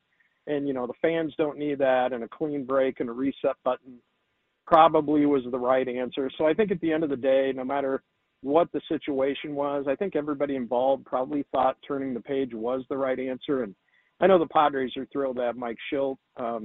And Bob Melvin, he really understands the Bay Area. He's from there. He's got a lot of professional connections there. And so maybe it did work out for the best for everybody. Talking to our pal Bryce Miller here from the UT on Ben and Woods this morning. And I do wonder, Bryce, as I remember the day that all of us gathered and went to the Zoom and sat down, and there was A.J. Preller, but there was no Bob Melvin, and it was, Bob's moving and he can't be on the end of the year wrap up. And right then, obviously, red flags go up. I mean, you'd have to be crazy to think there wasn't something going on. Where do you think that Zoom meeting fell in the timeline of all of this going down? To be honest, I have no idea, because like I said, it was confusing at the end, or at least externally it was confusing. Maybe internally they had a better handle on it, but it sounded like the message was, this is, again, here comes year 3, because that's a really small sample size. You have a couple of seasons, and one of them's the most, given the circumstances, one of the most historic in franchise history, given that they had to go to New York and play every game in New York and beat Scherzer and do what they did, beat the Dodgers in the playoffs to get to the NLCS. We obviously know about the World Series years, but you have one of the greatest seasons in franchise history, followed by probably easily, given the circumstances, one of the most disappointing seasons. So that's, if that's a report card, that's a 50-50 split in some ways. So you thought maybe they will try another year, but you're right. It was confusing at the end to try to understand what the status was, what the plan was, and it certainly changed when they had that conversation. Bryce, there's a narrative out there that A.J. Preller is difficult to work for, and you know what? That can sometimes be. There are successful people who are difficult to work for. Yeah, but, Ben Higgins, Adam Klug, 100%. I don't doubt it's true. Just knowing A.J. the way we know him a little bit, I don't doubt that is true, that he is a tough person. He's an all-hours sort of guy, and it can probably wear on some people. But I thought it was interesting what Bob Melvin said, that even if that may be true, that he wasn't at his best. I believe he used the word grouchy. Cranky, actually. Was it cranky? Got to be a little Mr. Cranky Pants at the end of the season at some point, and he took some responsibility for that.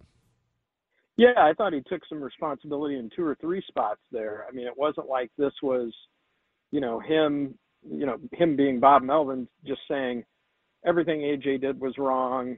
I was mistreated. I got kicked out the door.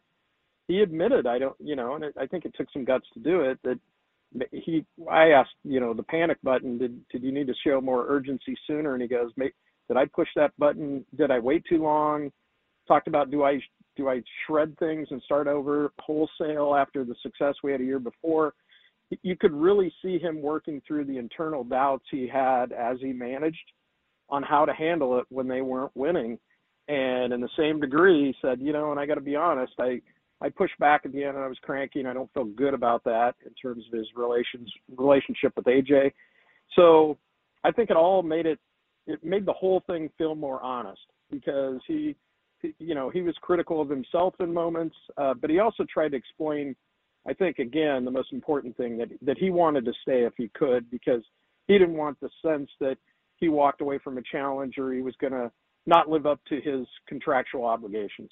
No, I think that's fair. And listen, at the end of every relationship, there's a reason that it ended, and people go their own ways and people have different versions to their story. I really do. It's one of those weird situations, at least as we sit right here today, Bryce, where feels like everybody is for the better. I mean, Ben and I had a conversation yesterday at lunch about, because I had said last week, I'm a big Bob Melvin guy. I love him as a person. He was a great man, very kind, very thoughtful, and I just respect him. And we had heard so many great things about him, his communication, and we said maybe he just wasn't the right guy for this team, as it were. But that's also the team he took to the playoffs the year before, and and so it's just I know you and I were chatting a little bit online yesterday.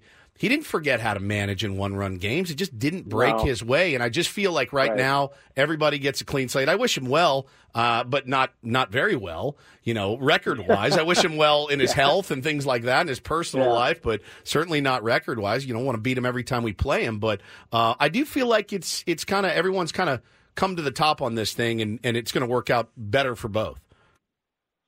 Yeah, I mean, there are times in life when things can be contentious and awkward and disappointing, and then it does work out for both sides. I mean, this very well could be the case. It's so hard, I think, to judge Bob Melvin for last season, because last season was unlike any other, almost in Padres history, and in a lot of ways, and more broadly in baseball. Mike Schilt used the phrase last year when I wrote about it, the baseball Beatles, when you had Juan Soto, and then you bring in Xander Bogaerts, and you already had Machado, and you already had Tatis, and you had that rotation, which at that point, included Blake Snell and Josh as the closer.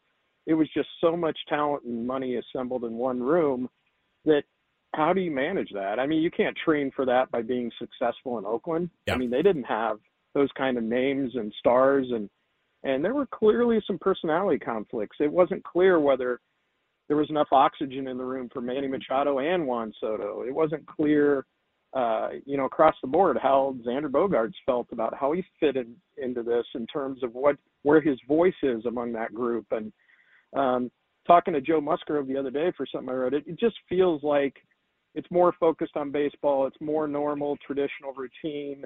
And again, not to use that phrase over and over, but they get to hit the reset button. So at the end of the day, it really could work out for both teams. In reading your column, Bryce, you could see the internal conflict of last season for Bob going, my instinct is to not panic, to be patient, to trust that everything's going to play out. And then in hindsight, realizing now that I know it didn't work out, I should have done something really quickly to adjust to what wasn't going well early in the season. But one of the catchphrases that Mike Schilt has used already in spring, you've probably heard him say it, is we need to be elite adjusters.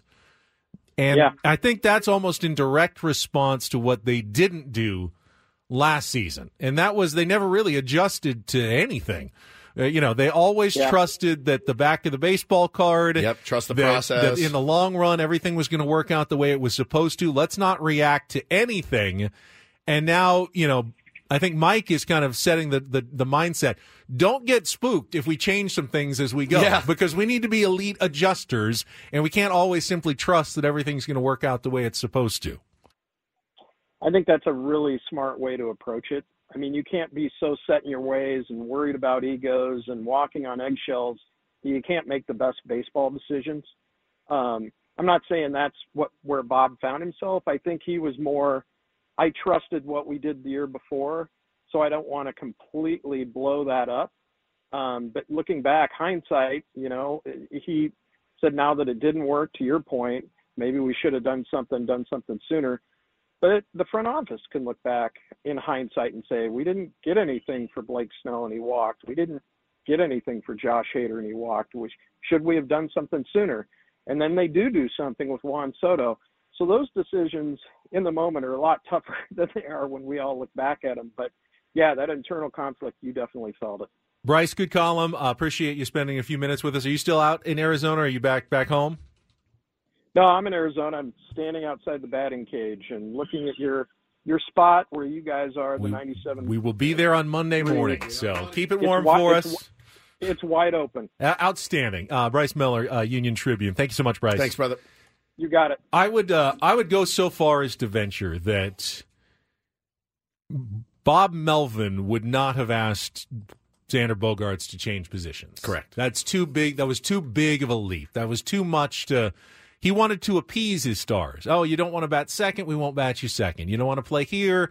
We're not going to play you here. Mike Schilt has come with the attitude, yeah, we're going to change some things. We're going to do some things. We're going to ask you to do some things that maybe the previous manager did not ask you to do. And he's already started it right away with a giant move in spring training by switching Ha-Seong Kim and Xander Bogaerts. I think that sets a bit of a tone as to the different kind of ship that Mike Shildt will be running compared to the one that Bob Melvin did, which was a very player-friendly ship. No doubt about it. Mike Shildt runs a tighter... Mike Shildt runs a tighter ship. Right? That's correct. Shildt's ship. He runs a different ship. Okay. Maybe tighter, too. Yeah. I mean, Bob had a reputation for being player-friendly. Oh, yeah. And, he was player-friendly. He did not necessarily get them. He didn't want to get them out of their comfort zones. He thought the comfort zone was where players succeed the best, so he tried to keep them in their comfort zone. Mike Shildt doesn't seem like he's as concerned about comfort zones. He's more concerned about what's the best product we can put on the field, and we might have to ask you to do some things that are a little outside of the norm to make that happen for us. Different positions, different spots in the lineup, everything's on the table with Mike Shildt, where it felt like Bob Melvin was managing with a couple of hands tied behind his back. Sure. Last season to try to keep his players happy and, in a good headspace. Well, what did good headspace do for them last year? We didn't have a good headspace. Nothing. Throughout the entire season. No one did. But winning puts you in a good headspace, as it turns out. Yeah, winning cures everything. Not where you bat in the order. Right. Winning is what puts you in a good headspace. Yeah, Dan says nothing against Bo Mel. I think Shilt's a better fit. I do, too. I really do. It doesn't mean I'm going to trash Bob Melvin on his way out of town. He's a great man with a great reputation.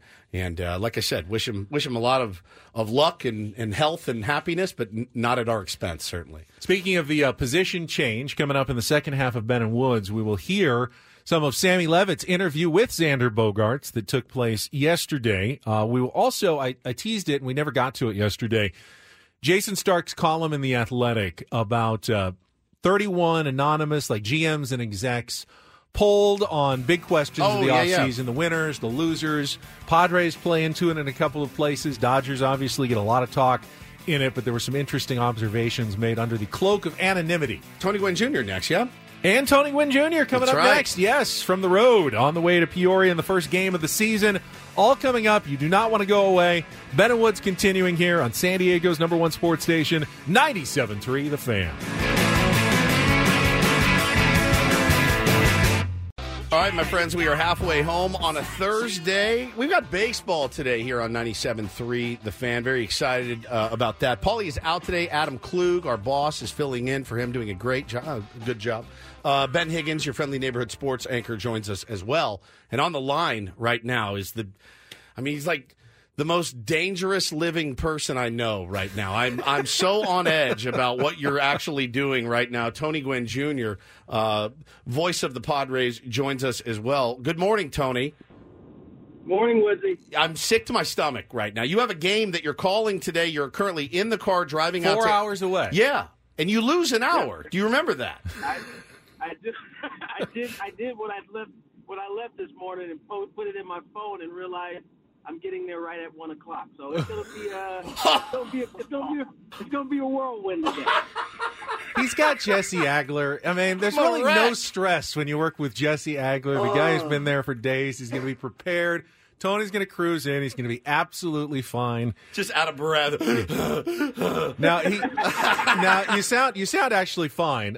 You told Adam, I heard, that I might be in a bad spot. I picture you in that, where it keeps changing from San Diego to Imperial County as you go back. Terrible. You go the switchback all the way down into the El Centro Valley. I hope you're closer than that, though. But if you're only going to be there at 1, you're obviously not that far along yet. You are spot on right now, man. I am approaching El Centro here shortly, and that'll probably be a spot where I try to get a little fast food so I can get some meat. Yeah, I mean, this is like it's literally like I used to live a little dangerously, Tony Gwynn Jr., and I'm like, man, I've done some really seedy stuff. I've never done anything this nerve-wracking, though. I'll tell you right now, I'm pulling for you. I hope you get there. And yeah, you know that Jesse will be able to cover you until you get there. But so, man, it's got to be a good feeling for you getting back out there and getting back into the swing of things. Yeah, man, I'm looking forward to it. I think just based on what I've been hearing in the early part of spring, based on what I've seen. This is a group that has a chance to do some things. And I know there's still, I would say, some holes in the roster that I think will eventually be addressed. But I'm excited. I really am about this ball club. This is they've kind of built in a built-in chip on their shoulders based on how things went last year. You know, and I think for a ball player too, Tony, and you can speak to this better than anybody, humility is a pretty powerful thing. Oh, sorry, I think we're losing him now. We got you? I got you. Okay, yeah, humility for a baseball player can be a good thing, a really good thing, actually. It can make you go back and work harder and reassess and realize, maybe we're... But you don't want to lose your confidence. You don't want to lose your confidence. It's a fine line, I would imagine. It 100% is a fine line. And, you know, this game has a funny way of consistently humbling you. And as human beings, it's easy to go through an off season or a season in which you are the favorites and all of the praise comes to you early, and then you get in it and you kind of can lose track of where you are and who you are. And I think baseball is, as I said, it has a great way of bringing you back to center. And just listening to a lot of the different comments coming out of camp, it seems like they have realized that there was some centering that needed to happen. And with Mike Schilt, I think, at the helm, I think they're certainly on their way to getting back where they need to be. I'll admit, Tony, I may have been wrong last year. I thought the whole weight of expectations thing was overblown a bit. I'm a big, hey, you produce on the field, and the off-the-field stuff is kind of irrelevant once you get between the lines. But clearly it had an impact. The weight of the expectations, all the pressure, had an impact last year.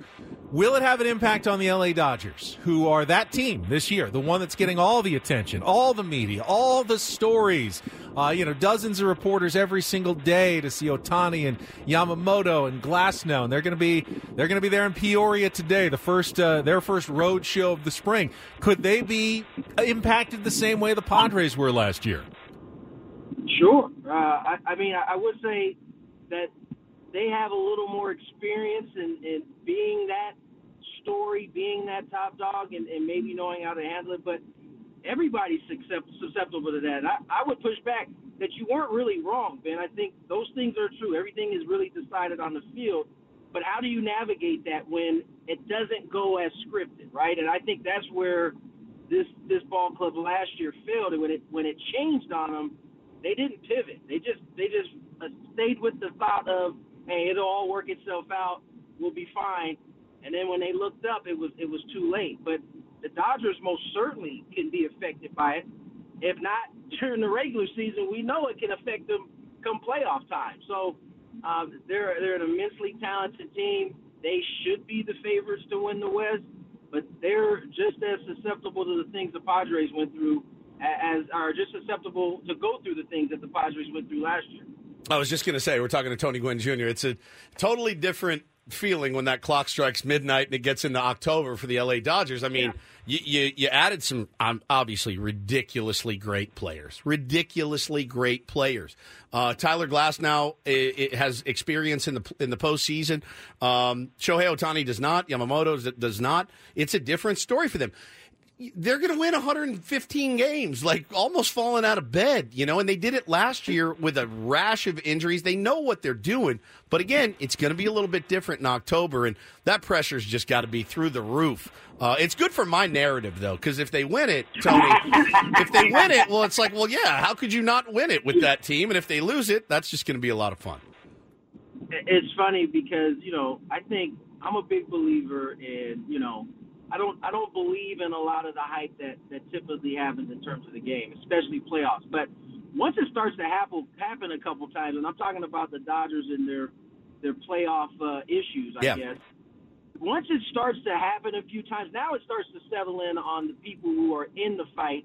Start to settle in your head a little bit. Creeping in. So it does. And so you start to have to find a way to overcome that. And so that's going to be stuck on them no matter who the new guys on the roster are who haven't experienced it. They are going to inherit that. And so, from a Padre fan standpoint, I think you sit back and you hope for chaos. Now, chaos may not come when you think it does, when it's supposed to, like during the regular season, but anything can happen come postseason. We've seen that, now, like four consecutive years, it feels like. Talking to Tony Gwynn Jr., voice of the Padres. Gwynn and Chris here on 97.3 The Fan on his way to Peoria for today's game. And, Tony, I want a spring training childhood memory from Tony Gwynn Jr. Like, how young were you when your dad let you come with you to Peoria? I mean, do you even remember Yuma? I can't imagine you do. You're not old enough for that. But like, what did he let you do when you finally were old enough to go to spring training and be with him for a little bit? And you were in school, so I don't know how much you got to do. Yeah, I didn't get to go to spring training for long periods of time, to the point where I could, like, get up, go hang out with him at the field. But I certainly remember Yuma. I remember being under what would be the home side bleachers playing pickle with whatever kids were back there. And that wasn't just ball players, kids. That was whatever kids were out watching games. We were in the back usually playing pickle somewhere. Most of my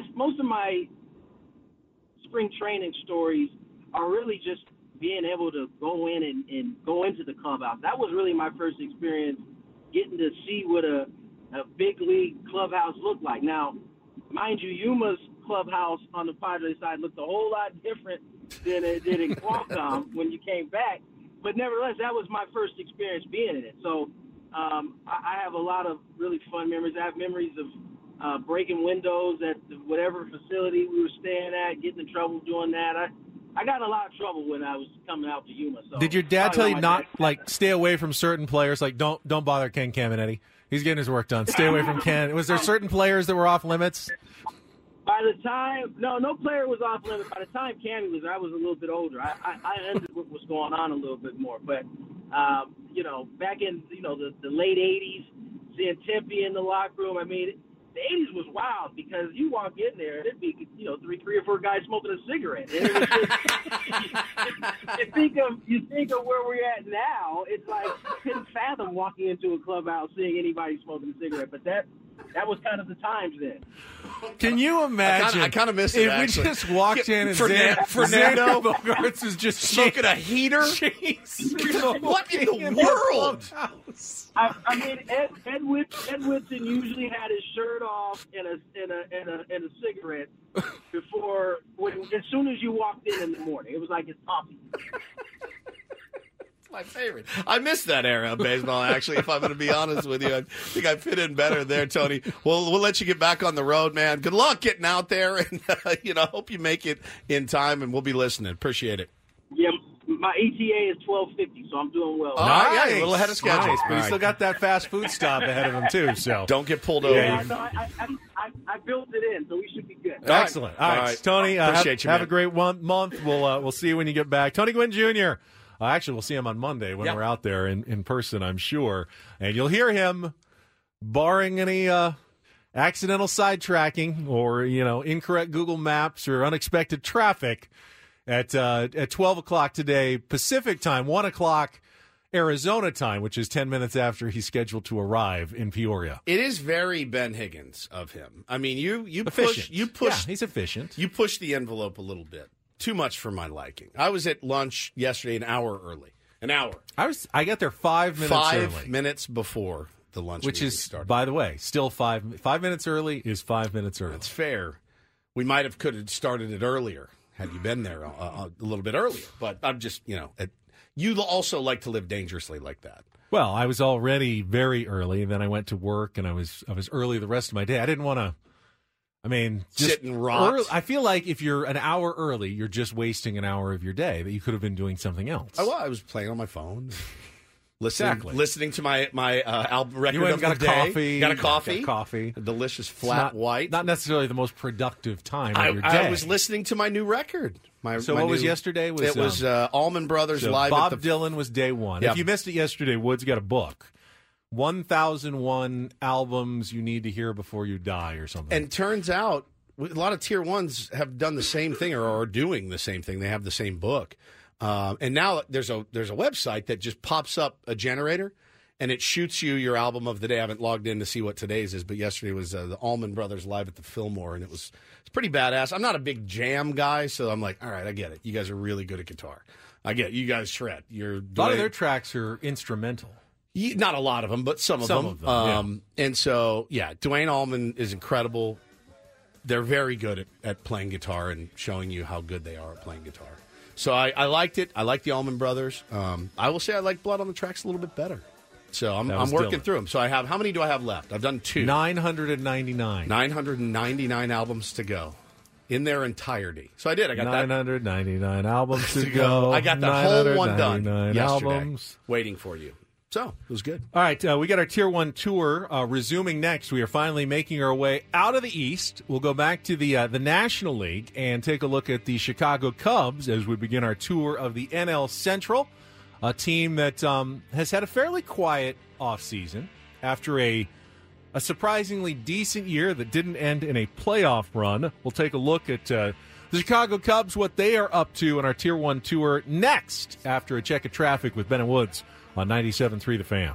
All right, before we jump back into our Tier 1 tour, I need to respond to our big boss, Michael, who is in our chat, who said 5 minutes early is late. Damn right. And while I certainly understand that perspective, especially someone coming from a military background, when you have a drill sergeant who is going to lay into you and make you do a bunch of push-ups if you're going to be late, you're definitely going to want to be very early for things. But I'm going to try to convince Michael that as an employee, you want your employees using their time as efficiently as possible and having them simply sitting around being early to something, like 15 minutes early to a meeting, to then what? Sit around and just shoot the breeze and not be productive is actually counter to what you're trying to create. You want every minute accounted for as efficiently as possible. And that is always my goal every single day. Very much so. To make every minute count. Yeah, very and much that's so. why I don't get to lunch 1 hour early when it's scheduled for 12:30. I feel like 12:25 is a perfectly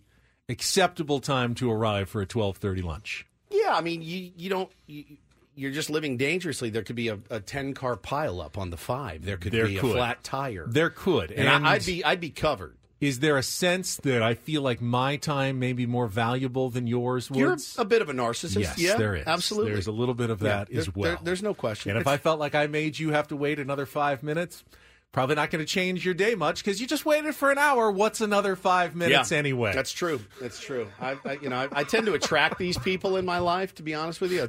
My wife is truly my soulmate in that we both are an hour early everywhere we go, and I couldn't do it any other way. Have you ever run for a plane?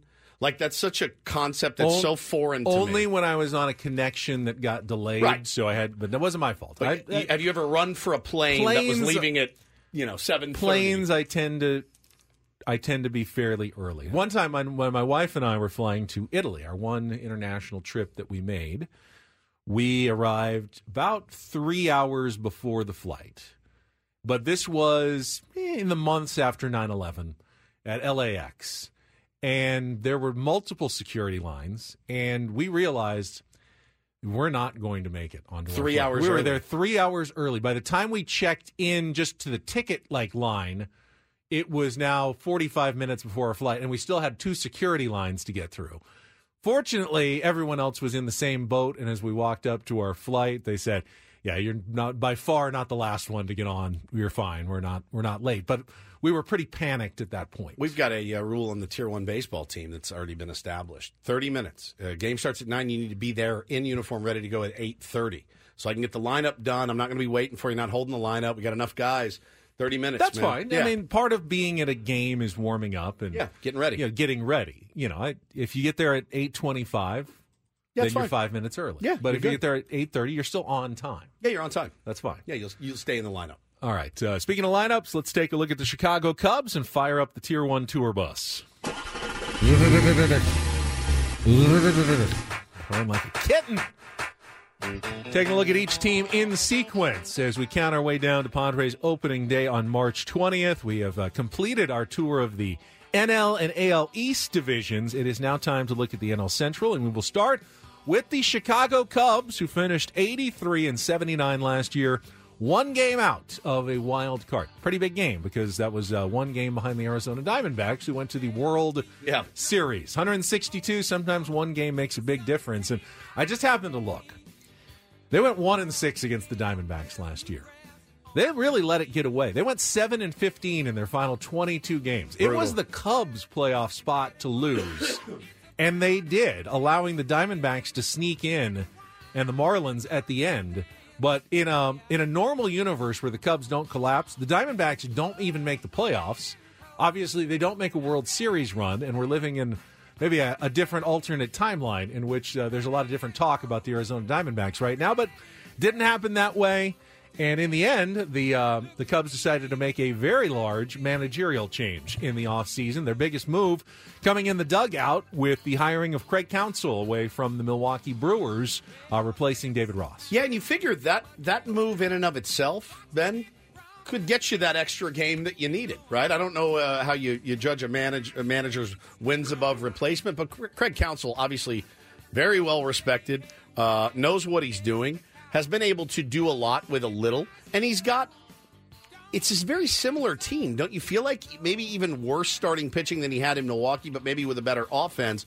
I'm looking at their offense to projections on Fangraphs right now, Benny, and I'm looking, and they got 4 guys probably going to hit more than 20 home runs in Ian Happ, Seiya Suzuki, Dansby Swanson, Christopher Morel. It looks very different if you add Cody Bellinger back to the lineup. It looks massively Which different. The speculation has been that they are the favorites to retain him and bring him back, but as of yet, they have not done so, which means it's been a very quiet offseason for the Cubs. I mean, yeah, it's not a scary lineup. I mean, other than Yan Gomes, if you're a Padre, who is the absolute... I don't know how that guy kills the Padres every single time, just murders the Padres. But, yeah. I mean, Tauchman, Horner, Happ, Suzuki, Swanson, not the worst, not Morel, the best lineup. Traded for Michael Busch. They traded for Nick Madrigal. They just picked up Dominic Smith. I don't know that he'll make the team. Patrick Wisdom off the bench now.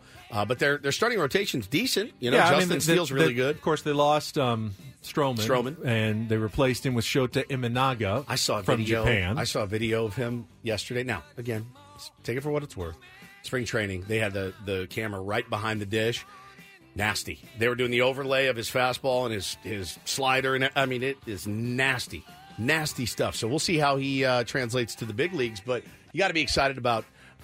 It's a solid ass team is what I'd call them an SAT, a solid ass team. And Craig Counsell should have them playing some pretty good baseball. You feel like. Kind of like Blake Snell, Justin Steele, probably a candidate for regression. Potentially. A little bit at the top of their rotation, but even a little regression, he's going to be pretty good. Did add Hector Neris to their bullpen to give it a little more length and depth behind Adbert Alzolay, their closer. You figure right now they feel like around a 500-ish team. Oh, I'd say... again. I'd say... If they add Bellinger, then back to a fringe playoff contender again. For sure. Especially in a weak division. You got something, Kluger? Ben mentioned their collapse down the stretch. They missed the wild card by one game. Correct. Late in September against the Braves, they had a 1-run lead in the bottom of the 8th with 2 outs. And Seiya Suzuki dropped a drop-off. I remember hit that him one. right in the glove. Oh, my God. They had the lead in the bottom of the 8th with 2 outs. They lost that game, missed the playoff spot by 1 game. Holy cow. I mean, the Marlins, the Diamondbacks at 84 wins, the Cubs at 83, the Reds and the Padres all at 82. I do not think the Cubs are winning fewer games than the Marlins. Oh, last year. Well, that was last year. What are they projected to this year? Win total? Their Fangraph projected win total 83. So, yeah, right around, little around 500. Now, Brewers, they still have the Brewers winning. Is this last year? No, this is 24. They have the Brewers winning 92 games. Really? That is without Burns. Without Burns, they just I don't know, man. Cubbies at 83. They do have Gary Sanchez now. That is true. It is finally official. That can't be right. I'm taking the under. I'm going to do it right now. It's the Brewers, though. It's like somehow 92 they're wins going to, is a lot of wins for the Brewers. I mean, they can win, Murphy. They can win that division with 87. Why bother winning 92 when you don't need to win that division? 92 wins. Okay. They could be in playoff position at the trade deadline and still sell off pieces. Yeah. They're the Milwaukee Brewers. That is wild. Yeah, as we said about the Cubs, one of their biggest strengths every year is that they get to play in the National League Central and not in the NL West or the NL East. My website that I use, Ben, has them set at 75.5 wins. That sounds a little better. That's not as strong as an underpick at 92 as it is at 75. Low now. Look at this: Chicago Cubs 24. NL they won 92 last year. Okay, maybe that's what it yeah. was. Well, it says 24. Yeah, it doesn't have the. I need to find out what the projections are. But yeah, 75.5 feels a little bit more right. That was last year. Okay, makes sense. All right, we will make our way through the NL Central this week and into next week. Switch over to the AL Central, and then we'll be out west, and then it'll be time to start Padres season in Korea on March 20th on opening day when we complete our Tier 1 tour. All right, it is 8:30. We're going to take a timeout. When we come back, I want to finally get into that Jayson Stark anonymous executive poll about some the winners, losers, moves in the offseason, and we'll hear from Xander Bogaerts, who sat down with our Sammy Levitt at spring training yesterday about his position change and more, all coming up next with Ben and Woods on San Diego's #1 sports station, 97.3 The Fan. Well, if you're hoping for some secret pessimism about what the Dodgers did in the offseason, you're not going to find it from the group of anonymous executives that Jayson Stark polled in The Athletic. Oh, I'm so surprised. They were quite high on the LA Dodgers moves. Jayson Stark does this every year. It's his spring training survey. And he talks to anonymous executives around the league and asks them just a series of questions. First one was, which is a hot dog, a sandwich. Which team was the most improved in the National League? And you can choose 3 teams, but every single one of the 31 pretty much led off with the LA Dodgers are the most improved team. Diamondbacks got a bunch of votes as well. A good offseason. Some were so high on the Dodgers. One NL exec laid out his top 3 this way: Dodgers 1. Oklahoma City AAA Dodgers 2, Tulsa AA Dodgers 3 as the most improved in baseball. Another one just said Dodgers. How many games will the Dodgers win? One exec said 130. One said, look, I work for a lower budget NL team, so in some ways I can't stomach the Dodgers, but you have to admire not just that they do what they do, but they're awfully freaking good at it. Yeah, you do a great job. Yeah, there's some professional envy, but also some respect for the Dodgers around the league, and expectations are high, both anonymously and publicly, for the LA Dodgers this season. I'm going to say they don't win 130 games. I would also say that seems high. It's very high. You can absorb 32 losses, and that's it the entire year to get to 130. As Brandon says, 130 wins to get bounced by the Rockies in the first round. Well, it's the layoff. I mean, how can these guys be expected to go out and perform after 4 days off? I mean, it's very difficult. American League version, the Orioles and Yankees received the most votes, with the Royals also getting a bunch of votes for most improved on the American League side. No love for the Cincinnati Reds, Ben. I'm like the Reds were 5th on the most improved list. I'm like weirdly excited to watch the Reds and the Royals this year. I've taken an interest in watching both of those teams that are in a similar type, not situation. We've got a lot more superstars than both of those teams do, but they got a lot of players that I absolutely love watching play the game of baseball, and I'm rooting for those guys. I am. He also went the other direction, asking about the least improved teams, and the top 3 were the Marlins, the Rockies, and the Padres as the teams that did the least to improve their rosters from 2023. In the entire NL. In the entire NL. Now, the Marlins went out today and signed Tim Anderson. So right, but they've proved themselves. The Rockies have done nothing. Have they done all. Anything? The Padres, of course, worked on their bullpen a little bit, but they also lost the most in terms of trading Juan Soto and losing Blake Snell and Nick Martinez and Michael Wacha and Seth Lugo. So what's the question? Improving your roster? Improved team, essentially. Yeah. So, teams that went nowhere or backwards, and I think it's fair to include the Padres just based on who they lost. But I mean, if you look around the NL, but they've done a lot more than those other teams. They've done a lot more than the other teams, and like what did the Phillies do to improve? They re-upped. They signed Craig Kimbrell. No, Kimbrell's an Oriole now. That's right. He's an Oriole. They lost Craig Kimbrell. No one mentioned the Phillies, but what have the Phillies done? They're a decent team coming back, but they're the same team coming back. It's without Kimbrell. They've re-upped Wheeler or Nola. And they're talking about Wheeler. But that doesn't make you better. That just brings back the same player who's a year older. Yeah, they haven't done almost anything this offseason. Whit Merrifield. That's their big offseason acquisition. I mentioned Kimbrell because I had the Orioles on my mind, wondering if they were on the least improved for the AL side, because I know they got Corbin Burns, but they're a team that won 100 games, and you'd think this is their time. Go make some big upgrades. They were the most improved, according to the voters. Because of Burns. Because of Kimbrell and Burns? Yeah, because of Burns, essentially. Essentially the acquisition of one guy.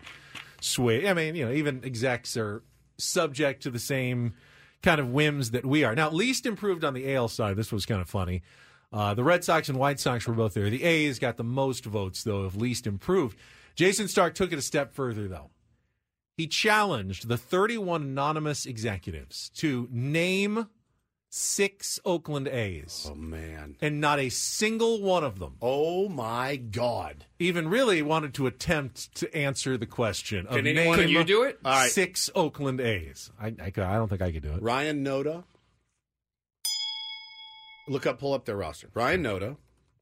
Brent Rooker. Estuary Ruiz. There you go. A lot of stolen bases out of the former Padre. Tongue twister. Would we have known him if he wasn't a former Padre? Probably not. Zach Geloff, second baseman. Zach Geloff is there. Very good. That's Adam. 4. That's 4. You're correct on all There's of them. 3 brains in here, by the way. Yeah. Any pitchers? Those are really hard. Really hard. Is there closer Jimenez? Oh, they just signed Bobby. There's a Jimenez, right? Is there yeah, there is a Danny Jimenez. Dan Jimenez. Who was signed as a free agent a year ago. Not Bobby Miller. Is there a Bobby pitcher? Bobby. It's like Shea Langoliers. Shea Langoliers, yeah. Is the Who's catcher. the Bobby? There is no Bobby. There's on a the Bobby. team. I had him on my fantasy team last year. Well, I see no Bobby on the roster right now, unless he's on the injured list somewhere. No Bobby. I believe he is. No Bobbies. There's a Bobby, Ben. There's no Bobby. There's no Bobby. Mason Miller. It's close. That's who I had on my team. The Bobby you were thinking of. I think Bobby Miller, Mason Miller. Yeah. Miller. Mason Bobby Miller, obviously. Bro. Oh, Trevor Gott. I know that name. Yeah, dude. This is, Ross Stripling, Alex Wood. Okay. Yeah, those are 2 known names. Iggy Andujar, Seth Brown. Seth Brown is a guy that everyone talks their about. Their projected third baseman right now is former Padre Abraham Toro. Just naming the manager count. That is Marcotte. I know that he one. Is an Oakland A. That's a very anonymous team you've got right there, though. It is. I'm pulling for him, though. Couple of other observations from Jason Stark. The worst free agent signings of the offseason, according to the anonymous executives. Lucas Giolito is number 1 for the Boston Red Sox. But the next 2 were both San Francisco Giants. Jordan Hicks and Jung Ho Lee were considered 2 of the 3 worst free agent signings. Jordan Hicks and Jung Ho Lee. Both by the Giants. Both considered bad signings. I mean, Lee seemed like a big overpay. Obviously, the Padres were in on Lee, but nowhere near where the Giants were willing to eventually go when it came to the salary that he was able to command. Who talked us out of Giolito being a bad deal? Chris Rose or Eno Saris? Innings eater. Yeah. It's important, but the price tag was really, really through the roof. No real consensus on the best free agent bargain of the winter. Rhys Hoskins got 4 votes. He made, what, 14? $30 million. 30 for 2. For 2 years. It doesn't feel bargaining to me. Coming off an injury season, but I guess they just kind of dreamed on him returning to being the power threat that he was. So, I mean, those are what actual people in baseball, anonymous executives, had to say about some of the moves that went on in the offseason. Well, I do like the under the radar bit for the San Diego Padres, and as I mentioned earlier in the show, they talked about it on MLB Network yesterday, and everyone said, "Listen, I think they have a bit of a chip on their shoulder," as Tony Gwynn Jr. mentioned as well, and the expectations are kind of off. These guys are seemingly more focused on playing together, and we'll see if any of that crap turns out to be true, because that's all it is right now. It's just hot air at this point, but we'll see if they can actually perform on the field. And but I like where everything's going so far. I mean, obviously, there's 3 holes I would love. Oh, that's weird. There are 3 open spots that I would like to fill. Of course, no. Last year the Padres would have been on the other side of the list. Most improved teams, partially because of their acquisition of Xander Bogaerts. He is back for a second season. You're just going to plow through that. When we come back from traffic, we're going to hear just Sam. Going right through it. I'm not going to bring it up. You're Tom the one. Rathman. Mike Full backing it. Oh, my God. Lorenzo Neal was always my favorite with the That was a big Chargers. Mike Allstott guy. Loved him. All right, let's go to... We're going to go to traffic, and then Xander Bogaerts. Oh, my God, Adam. With our Sam Levitt when we come back here on 97.3 The Fan. Xander Bogaerts getting a lot of praise for some team-first attitudes here this spring with the San Diego Padres. The position change to second base, which we will see him out there today, playing second base and batting second for your San Diego Padres. But wanted to bring a couple of clips up. Sammy Levitt talked to Xander Bogaerts Just play yesterday the whole thing in its entirety, at Padres please. spring training. Here's a couple minutes for you. Now that you've had a handful of days there, how's it going? I mean, it's been different. You know, I'm definitely looking forward to the challenge. I know it will be some good days and some bad days. That all comes with trying to make adjustments and learning something new. You know, I'm always open to learning, always open to listening, and might be a little different transition because I'm normally in front of all the plays, being a shortstop, but now I'm kind of behind the plays. I don't really see much what's going on here, so I can't wait to get into games. I mean, I'll be practicing, but I know the games is much different because I've played on the second base of the infield on some shifts. So I know sometimes it can be a little tough, so hopefully I can get adjusted to that as quick as possible. Is there any part of learning all this that is fun, enjoyable, like something for somebody as accomplished as you, something that is a little bit new? I think I was always that guy that was willing to learn, willing to learn, I mean, in anything in general, and extremely open to challenges and just, I think that comes with me just never being satisfied with anything that I do. And this is another challenge, this is one that I do maybe one day, will probably have to have happened, or maybe another position, whatever, but always open to it, always definitely willing to learn, want to learn. And as I said, the only tough thing for me is, like, I don't really see that guy, I wouldn't say I'm a little afraid. I mean, I don't really know what's going on here. There's a lot of trust that I have to have going on in myself and the way I'm around the base, so preventing anything from happening. We're talking about the physical side of playing second base. How about the mental side? Because I thought the other day when you spoke for the first time about it, I thought you said all the right things, and it showed a team-first mentality. Now that you've had a few days to sit with it, from the mental standpoint, how does it feel? I like it. I like it. I feel like it'll be a little less taxing on your body, probably. But yeah, as I said, it's probably my preference after shortstop. That would be a good place to go. Not that I wanted to go there or something like that. But yeah, definitely now that we have it, and I got to talk to AJ to see if I can get some games at shortstop when Kim is having an off day. I got to talk to AJ about that. Okay, well, maybe they'll work with you. I hope so. AJ and Shoji. Let me ask you. I love that, by the way. Let me ask you, Woods. I'm like ready to run through a wall kind of right now. Does Xander Bogaerts deserve some patience? Yes. From fans this year? Of course. I mean, I get. I mean, it sounds logical to me as well. You're asking him to change his position, completely different perspective. Yeah. Different pivots at second base, different side of the infield, after he has played exclusively shortstop for a very long time. Bro, I was talking to a buddy the other day that played in the minor leagues, and I asked him about that change, and he goes, I'm so nervous for him because he likes Xander a lot, and he said, moving positions in Little League is tough. Moving positions in high school is very difficult. Moving positions in adult ball is hard. He goes, I can't even imagine. He's like, short, all your momentum's coming towards first base. Second, you have to stop, recharge build it all up to make the throws. He goes, coming across the bag. He goes, I'm a wreck for him. So the answer is unequivocally, yes, he's going to look like a buffoon a couple of times. There's no doubt. I mean, it happens to the best of them.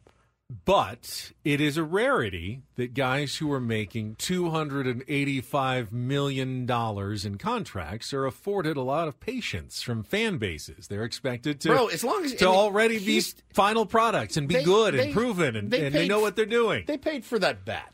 You know, the bat needs to play. Patience with the fielding. Patience in the field. But you better not carry it over to the plate and get off to a slow start because you've been so worried about your position change. You're gonna be. There are expectations still on Xander Bogaerts. Of course, everybody gets patience at the beginning of the year.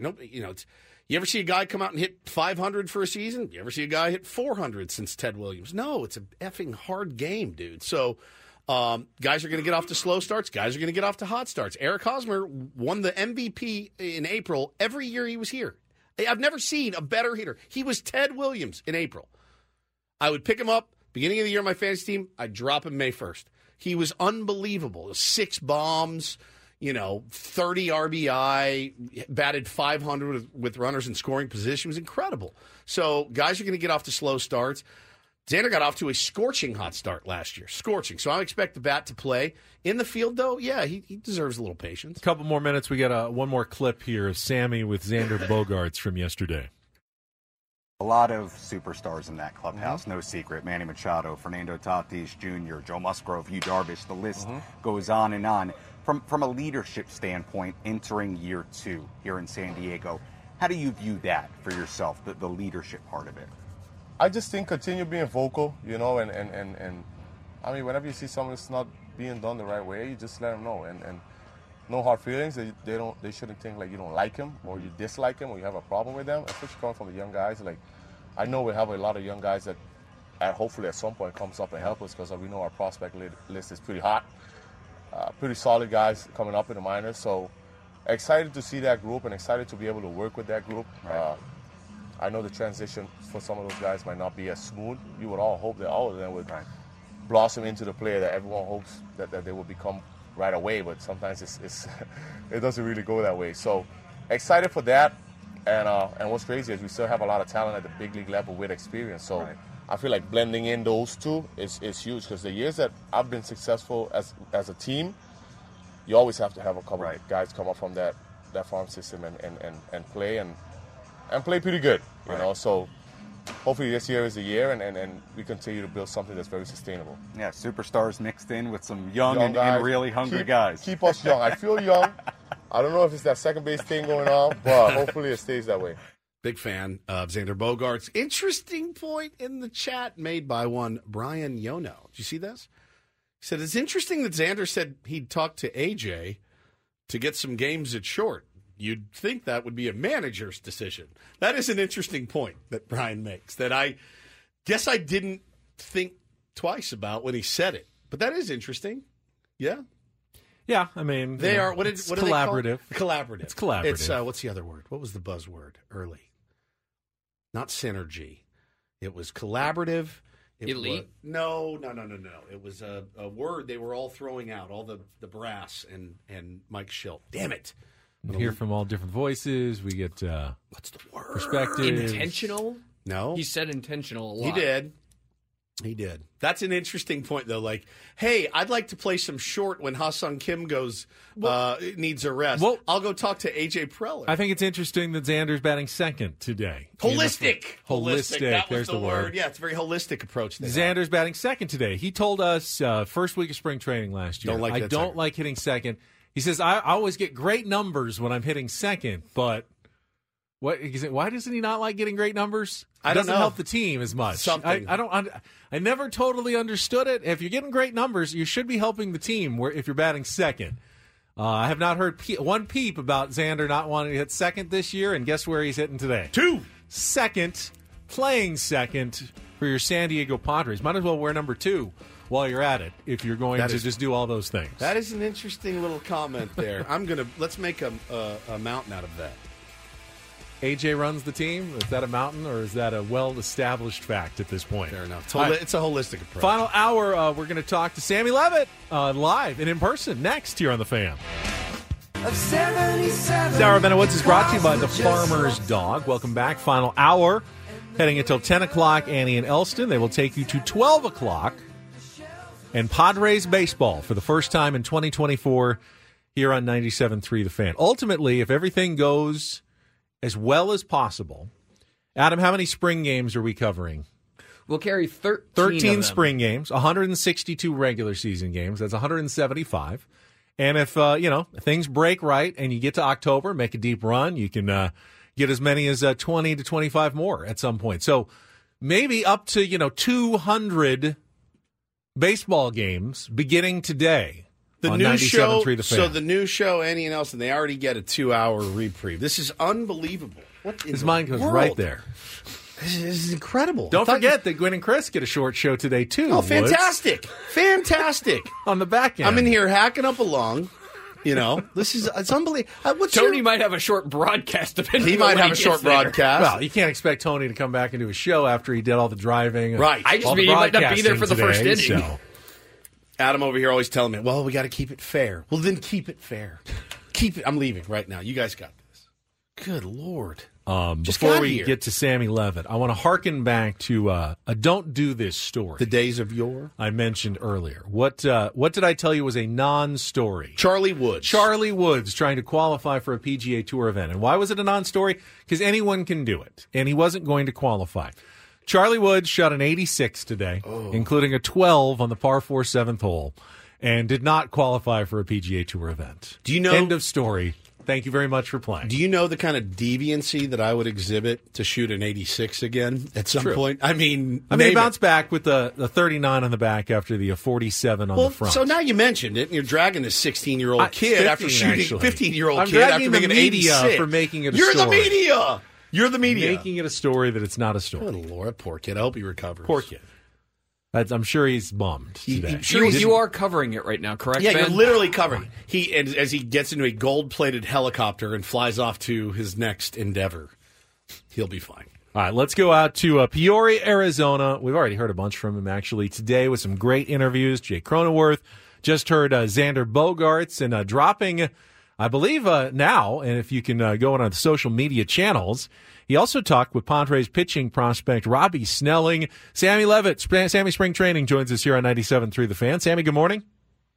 Gentlemen, good morning, and I commiserate with Woods that he doesn't get the hours off during the Padres games. But I will say, Woodsy, doesn't it make it that much sweeter when I waltz in for those East Coast weekday day games? You get a little hour, middle of June, middle of July. Makes it that much sweeter. The Padres and Pancakes 2 days a year event that we have, yes, it's very, it really soothes me. Sammy, no, I'm just kidding. I love this. I love being in here with Ben and Adam. It's the highlight of my day. The lights are glistening off of Adam's bald head right now, staring me right in the face. It's been a fun morning, Sammy, and you knocked it out of the park yesterday. We just played your interview with Xander. What a dude. I mean, really, like. I was nervous last week when the announcement was made. I was homesick, and I saw the thing, and I'm like, man, he looks a little bit perturbed. He doesn't seem perturbed at all. He seems pretty loose and having fun with it all. That first day he spoke, he said he was at peace with it, right? And I know there were a lot of opinions as to what he said and the body language. It seemed like everybody was sort of looking at it and coming away with different takeaways. But my takeaway that day, and when I spoke to him yesterday, was that he's handled this, in my opinion, about as well as you could have hoped for somebody as accomplished as him, for somebody who signed a contract as a shortstop for the amount of money he did.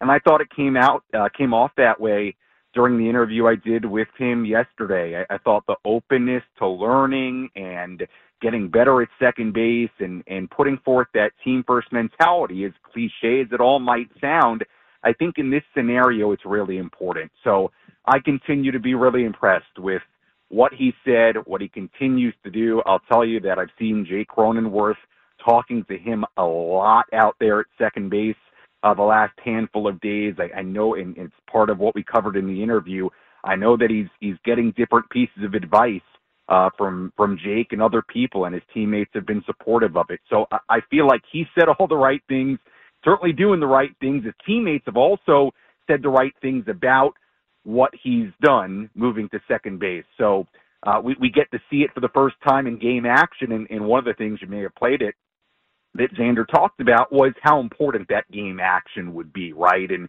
it's something that Mike Schultz just talked about a few minutes ago when he was asked about the expectations for Xander there and what he wants to see moving forward. And, Mike talked about the nuances of playing second base, cutoffs, relays, depth, pivots, all the different elements that come with playing that side of the infield. So obviously it'll be a work in progress. You heard Xander say there will be good days, there will be bad days, but there's no doubt from what Mike Shildt said this morning and what you continue to hear that he has taken to it extremely well. And at this point, I think that's all you could ask for, and now we get to see it in a real game coming up. Sammy Levitt is with us from Padres Spring Training in Peoria. Speaking of Mike Shildt, now that you've gotten to sit down with him daily for his media scrums, Annie and Elston made an observant point yesterday, and they played some of the sound. The gathered media, AJ Cassavell, Kevin Acee, yourself, were trying to wheedle a little information out of him yesterday about the lineup for today's game, and he didn't really want to give it up yet. He hadn't talked to everybody, but he handled it with a very light and deft touch, kind of a playful. He doesn't get frustrated like sometimes, like a Bill Belichick type when he gets a question he doesn't want to answer. He had a light touch with it. Seemed like he keeps those sessions easy for everybody, and that's actually a skill for a manager who has to meet with the media so often over the course of the season. I've been impressed by him so far. I want to get your observations. I have too. To me, it speaks to what we heard about Mike Shildt when he was hired, and that is that he's a people person, right? And he knows how to talk to people throughout an organization, and he has an interest in people throughout the organization. And I feel like that really comes off the same way when he talks to us formally every single morning. You're right, Ben. There is a lightness and a certain touch to it. I'll even give you another example from just a few minutes ago. Kevin Acee asked, might Manny Machado DH on Saturday back home here in Peoria? And, of course, Mike Shildt wouldn't confirm that.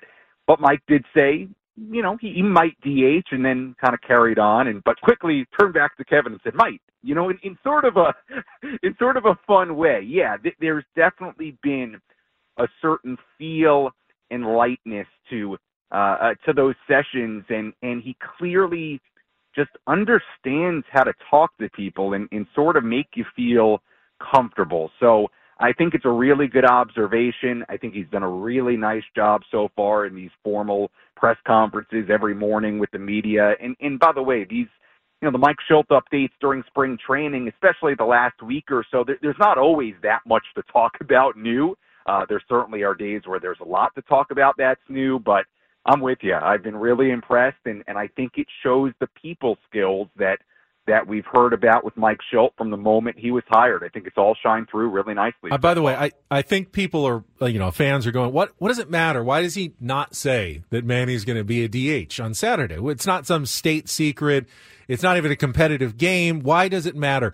The reason why managers don't give that information is because if he said today, Manny's going to, plan is for Manny to DH on Saturday, and if for whatever reason, right, Manny got up on the wrong side of the bed and, his elbow was just a little bit off on Saturday and then he didn't play, now all of a sudden that's a story that people are writing about. Manny scratched from the lineup, was supposed to play. Yeah. If you don't commit to it, you leave yourself some flexibility. You keep things from becoming stories that don't have to be stories. That's simply why managers don't say things they don't have to in these sessions. Yeah, it goes back to the theme of what is one of the traits of a good manager, typically. It's protecting your players, and I think that is part of protecting your players, is making sure, A, that you don't put them in a position where it creates any kind of controversy or any storyline involving them, and also being clear with your communication. I mean, who knows, what the conversations have been so far with Manny, and if that's even broached, right? I mean, that may not even have been a conversation topic yet as to what he's doing Saturday. So again, it shows the touch, the feel. Baseball, as you guys know, when it comes to the person-to-person interactions, it is so much about feel, right? And having feel for moments and feel for people and feel for situations. And to this point, it certainly seems like Mike Shildt has that feel. Talking to our pal Sammy Levitt here on Ben and Woods this morning, checking in with you. It was funny. One of our listeners pointed out they were listening to your interview with Xander Bogaerts, and Xander said, "Yeah, if Ha-Seong Kim needs a day, I'll go play short." And he said, "I need to go ask AJ." And the guy said, "Well, wouldn't that be a manager's decision?" And I started laughing. I'm like, "Oh no, here we go." Did you catch that? And probably I did. Yeah. What do you say to that? Well, look, I thought it was funny. I also thought it was pretty lighthearted. Like if you go watch the video, it's pretty lighthearted, the whole moment. But look, we know baseball in 2024, right? That there's a lot of collaboration on a lot of decisions. Yeah. And I know you talked to Bryce Miller earlier about the PT Road, about Bob Melvin and AJ Preller, and obviously a lot's been written about that. Look, that piece and what transpired in the last year in the manager's seat, it does speak to whatever word you want to use, alignment, collaboration, how important that is. So I thought that particular moment was kind of lighthearted, but the idea that, AJ would be on that kind of decision, I don't think would be the most shocking thing in the world with the puppet master. Not just the Padres and not just the Padres and this front office, but I think that's true 100%. Of a lot of front offices. Even the teams that are winning World Series, I think it's all true. But I didn't read too much into any of that from Xander yesterday. Well, I thought it was pretty lighthearted. Adam forced me to ask that question. I wanted to ask you about the salad supply out at spring training. That's really more my speed, Sammy. How have Trader Joe's, are they restocked? Are you guys still fighting over salads out there? I was very interested in the salad content. No salad situation today. I did have an error on my part yesterday, though, because I had brought a Trader Joe's salad with me to the ballpark, and then I left it in my car for about 2 hours. So then there was a debate, and I asked AJ Castro, and he wasn't sure either. And I said, well, how long could this sit in my car, and will I get ill from eating it if it sat for 2 hours? Which didn't seem that long to me, and it didn't have any meat in it. So I said, all right, probably good. But then it got to lunchtime, and I was like, I don't want to make myself sick by eating. I mean, it's like a $5 salad, so I just went over to. I think you're okay. Place, you're not okay. Yeah. Also, Odyssey is it's paying. almost all Odyssey, vegetables. Odyssey will pay for vegetables that. grow outside to begin with. It can be, vegetables can be outside for a while. Don't have to be. I mean, if it's already dressed and stuff, then I'd say no. But if it's simply just salad stuff sitting there, and it's not 100 degrees right now, Sammy, right? It's it's fairly reasonable. I think you'd be just fine for a couple hot hours. lettuce. Hot tomatoes. Well, you put it in the fridge, cool it down again. But I don't think it's going to get. You're unbelievable. Particularly damaged. It probably would have been okay. Can't you get listeria or something? You can get something. What can you get from that? Yeah. You don't leave salads out in the boiling heat or in the heat. They're in the car, so it's like being in an oven. Would you like to heat up your salad in a microwave? It was in the morning, though. It wasn't like the hottest portion of the day. Well, what time's lunch? Noon? He said a couple of hours, morning hours. Yeah. Well, it was a couple hours until I realized that I left it out there. Yeah, just toss it. Adam will cover it. Don't worry about it. Yeah, that was fine. We have another video up now. You talked with Robbie Snelling. Who is Robbie Snelling? Other than Padres pitching prospect, had a really good season last year, obviously. But who is this kid? Well, he's a former 4-star linebacker, and when you see him up close, you can see that because he's big and he's broad.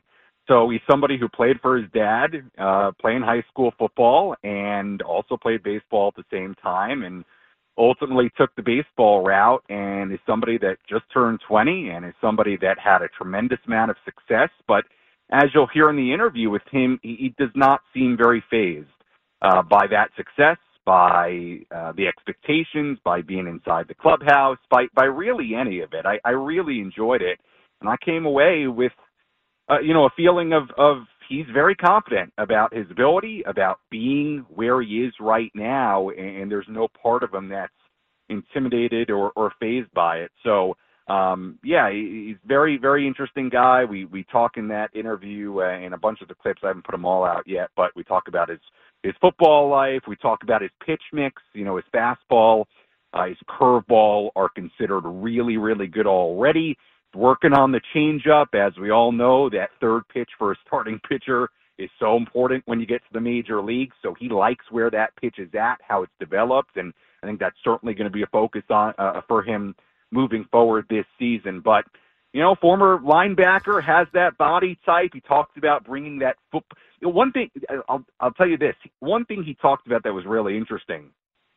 He was talking about how earlier in his career, he brought sort of a football mentality onto the mound and has had to learn how to be more of a pitcher instead of a football player throwing a baseball, if that makes sense. And you can listen to his full answer. But that was an interesting, part of it where he talked about, really learning how to be a pitcher instead of maybe somebody who felt, more like a football mindset that was throwing a baseball. So I think it's a good reminder of how young he is. I mean, he's only 20.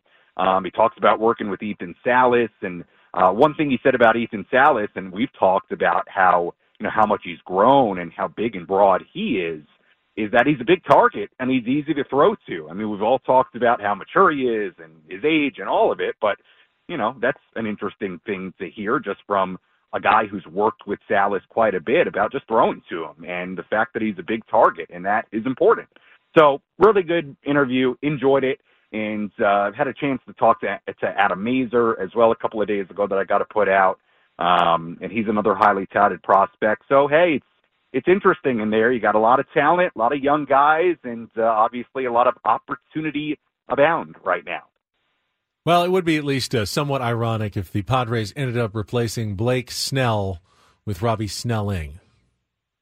You are the first person to ever think of that. Yeah. Well, it's just the name thing. Oh, God. The name comparison between the two names. They both start with Snell. You'll get it. Don't worry. Give you the break to get it. You'll get it for sure. Sammy, good work as always. We will catch up with you one more time this week tomorrow. All right, guys. Enjoy the game.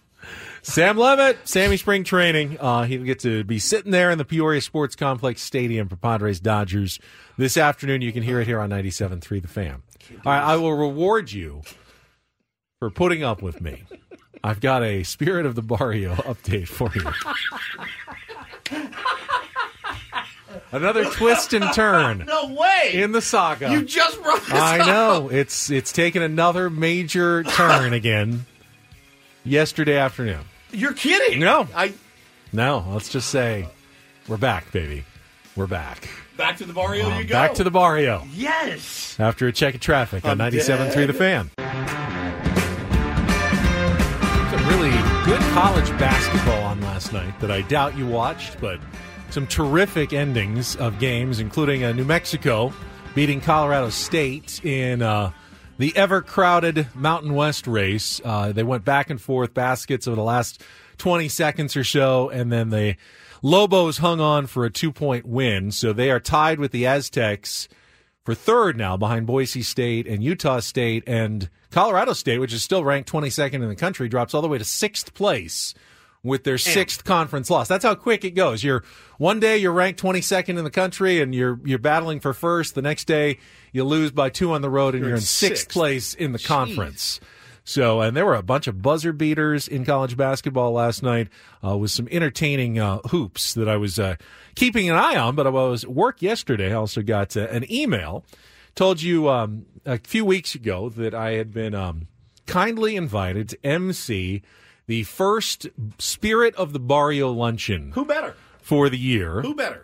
Coming up early next month. And it's an annual tradition where they get community leaders together. They have a lunch program with tamales and speakers. And they said, we're going to have a kind of a Padres-themed one, and we thought you'd be perfect to be our MC. And I said, sure, I've done it before. It's been a few years, though. Happy to step up. It'll be the Friday after we get back from spring training, so next Friday, a week from tomorrow. Okay.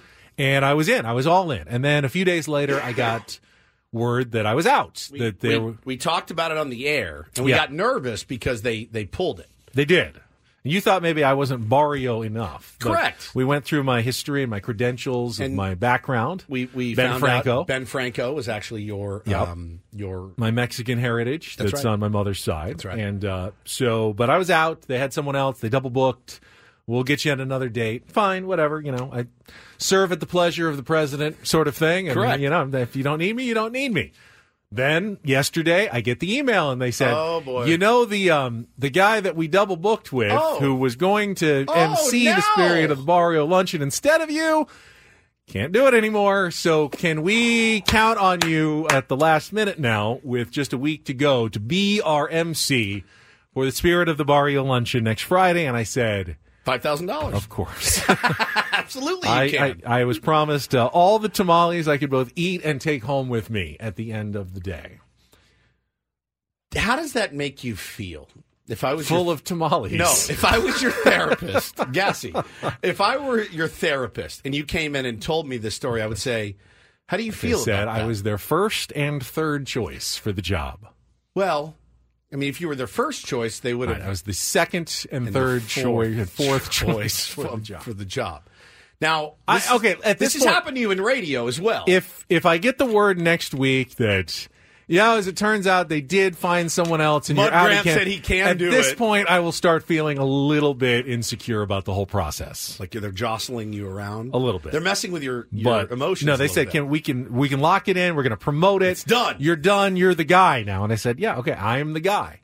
I will be there next Friday to MC the Spirit of the Barrio Luncheon. And I will channel my Barrio spirit to the best of my ability.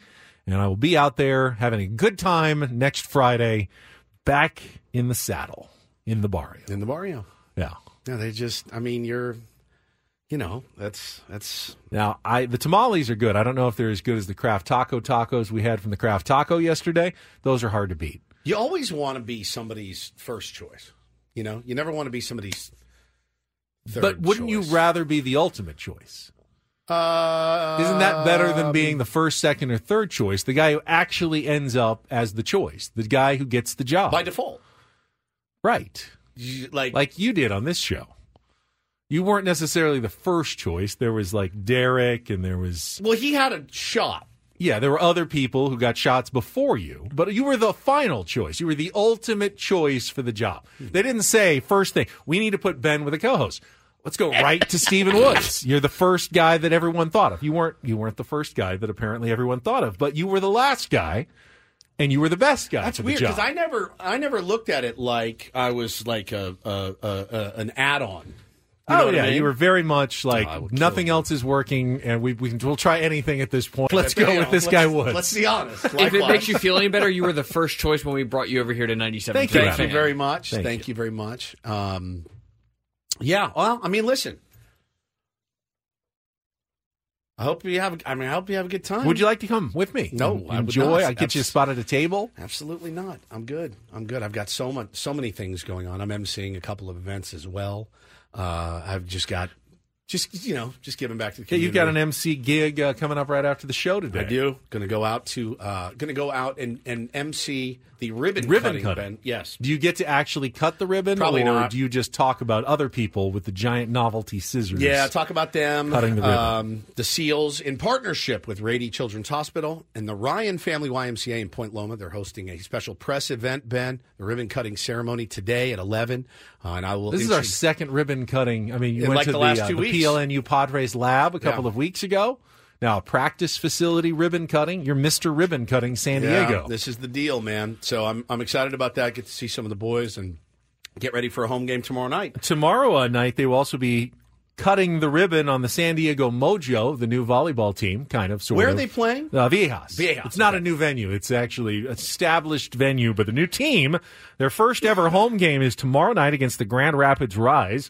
And right now we're giving away a 4-pack of tickets. You want to see some professional women's volleyball action here in San Diego. Be the third caller at 833-288-0973. Third caller, we're going to hook you up with a 4-pack of tickets. Be the first to check out our new team, the San Diego Mojo. Bringing the heat to Viejas Arena all season long. You can go to SanDiegoMojoVB.com to get your own tickets, but call now to win 833-288-0973. 973. All right, we will wrap things up. Final segment, Annie and Elston, Padres baseball. If you missed the lineup, we've got it for you for the first Padres game of the season. We may even have a Dodgers lineup for you here shortly as well. Coming up next on San Diego's #1 sports station, 97.3 The Fan. A lot of people are saying in the chat, Ben, that you should eat a bean for your meanness. And Ben is not a really mean guy. Not going to do it. It's I'm cutting. Being mean. I'm not trying to even be cutting. It's cutting. When I was Ben trying is mean, to praise you and say that you I were was the third choice. You were the right choice. You were the ultimate choice.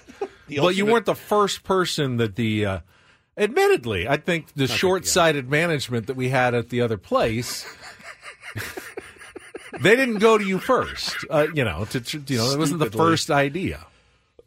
I'm not going to make you eat a bean. Thank you. I don't think I deserve to eat a bean for that. They want you to. The fans They always want me to eat a bean. I know. The fans There's want nothing they want to that see the it. chat loves more than seeing me eat a bean. I'm sure it'll happen at some point. Don't think it's going to happen right now. I don't really feel like eating a bean. We're all coming off illness. The last thing you really want to see is bean destruction. Bean vomit. In the studio this morning. All right. I have not seen a lineup from the visiting Los Angeles Dodgers yet. I thought they might put one out. We did get one earlier from your San Diego Padres, though, for their very first spring training game, which will be heard right here on 97.3 The Fan, starting at 12 o'clock coverage. First pitch at 12:10 with Jesse Agler and Tony Gwynn Jr., who is now probably in Winter Haven, California. Oh, my God. Trying to race his way to the press box in time for the first pitch. I wish we had like a GPS on him right now. We could just check his location, track tracking him. Tony. Make your calls, guys. We'll check it back tomorrow. Is he going to be there for first pitch? I think he will be.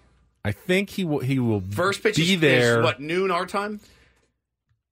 Yeah. 12:10. 12:10 our time. Broadcast will start. I mean, at 12. you've already hooked up with Dave Marcus. Check the connection. Dave he'd be much more stressed sounding right now if he thought Tony wasn't going to make it. Well, at the end of the day, it's a spring training game. They let me call a spring training game. It's not that big of a deal at the end of the day. We want it to be good and sound good and all that. And everyone wants to, it's a dress rehearsal, if you will. But Jesse will have good tidbits, though. He's been there for a few days chatting with everybody. He'll be well prepared. Had his newsletter out yesterday. Like Jesse, I signed up finally to actually get into my inbox. Yep. Usually I just get it on social media, but I've officially signed up for Jesse's irregular newsletter that he puts out. He has his spring training, his rankings of spring training ballparks in Arizona. Did the second half of his, he likes them all, he said. Yeah. Jesse's like me. He's pretty nice when it comes to things, but even the bad ballparks like Maryvale, he's had nice things to say about. I wonder if he would throw his partner under the bus and say that Tony Gwynn Jr. wasn't, the first choice. But the ultimate choice is how you spin that. It's the ultimate choice. He was the ultimate choice. Here's your lineup, if you missed it earlier, for today's game. Starting in right field, the Platinum Glove winner, none other than Fernando Tatis Jr. himself. Xander Bogaerts, batting second, playing second, wearing number 2. He is just the man of all the twos. Xander will hit second today. Jake Cronenworth will play first base and bat third. Luis Camposano behind the plate, batting cleanup. Ha-Sung Kim is now your shortstop. He will bat fifth today. Jackson Merrill will indeed start in left field, hitting sixth for the Padres. Eggy Rosario is the third baseman instead of Manny Machado today, who will remain on the bench for the time being, but should get into a game soon. He'll hit seventh. Cal Mitchell is the DH today, batting eighth, and Jose Azocar Sugar out in center field, batting ninth, with Joe Musgrove on the mound, just expected to get the 1 inning of work for Joe, one of 5 spring training starts that should then set him up, hopefully to be ready to throw 5 or 6 innings in the Padres, one of the 2 openers in Korea next month. Do we have an idea on who's backing up Joe? I heard Yuki Matsui's going to pitch, but beyond that, maybe nine innings, 9 guys is probably what Mike Schilt and Ruben Niebla are kind of looking at today. So you'll probably get a few of the bullpen regulars. You'll probably get a couple of the minor leaguers getting some action as well deep into the games, but no set schedule as to who we're going to get in today's game. Is it weird that I'm nervous? A little bit. I mean, you did put some money on the game, right? Well, that has nothing to do with it. Is it weird that I'm nervous? I just, I'm excited. Baseball's back, and I'm I'm always all in. Results don't mean anything today. I mean, if I had one wish, health. That's it. Health is the biggest wish. Always the if prayer. There's a performance wish, I'd like to see Jackson Merrill looking comfortable, maybe hit a line drive somewhere, just, get out to a good start at spring training. And I'll tell you guys one thing. He's been in the biggest moments. He's won a World Series.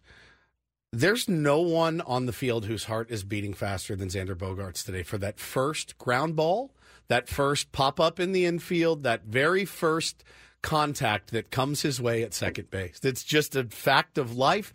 If he was standing at short, the heart rate would be considerably less. But the fact that he's standing at second base, Jackson Merrill's heart rate's going to be through the roof. He's a kid. But Xander Bogaerts, who has done it on the biggest stages many times, is probably a wreck right now. You just want to get that first one, and you hope the very first guy wraps one your way, a six-hopper, and make the play at first base and get it out of the way. I can promise you he is vomiting. I've got a Dodgers lineup for you as well. And not officially from their account, but someone seems to have picked it up from Glendale there. Mookie Betts will lead off and play second base, the new second baseman, making a position change. He's not the only one. Xander Bogaerts and Mookie Betts, both full-time second basemen now. Chris Taylor at shortstop batting second. James Outman will be in center field hitting third. Teoscar Hernandez, his Dodgers spring debut in left field, batting fourth. Austin Barnes is the catcher, batting fifth. Gavin Lux returns. He will DH today, batting sixth. Chris Owings is the third baseman, batting seventh. And I just clicked on something and lost it. Hang on, I get it back. Andy Pages is the right fielder, hitting eighth. And Kevin Padlow is the first baseman, batting ninth, with Gavin Stone, right-hander, on the mound for at least one inning for the game against the San Diego Padres. I have never heard of Kevin Padlow. I expect him to hit 3 bombs today and make some defensive. Little spring fodder.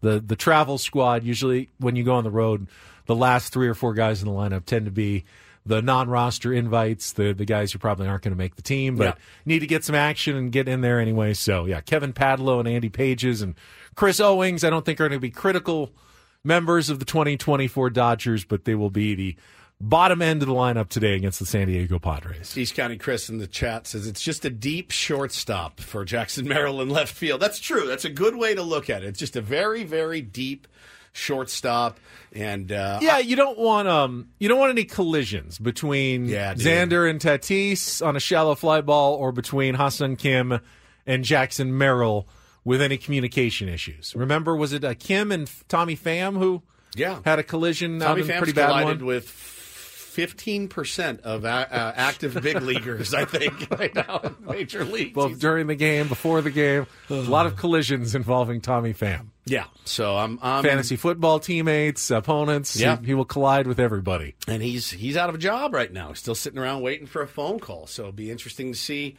if the phone starts ringing today for some of these guys, Cody Bellinger and the like. But it's going to be interesting. Make your predictions. Where do you guys think these guys are going to end up going? Where Cody Bellinger back to the Cubs is seemingly, like you said earlier, maybe a foregone conclusion. Maybe just ironing out some details.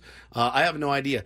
I saw rumors last night of Snell to the Yankees still, which I think makes sense. They weren't too keen on that on MLB Network. They said, I don't know if he can pitch in New York. Like, Blake can pitch anywhere. Blake's a good big game pitcher. He was good in the playoffs. He pitched in the AL East. I know Florida and New York are different, but I don't really. He's going to start slow, I would imagine, wherever he goes, whether it's Anaheim or whether it's New York or Boston. I know I brought them up earlier, but that feels like a perfect move for the Orioles, right? Maybe there's not a huge market for him.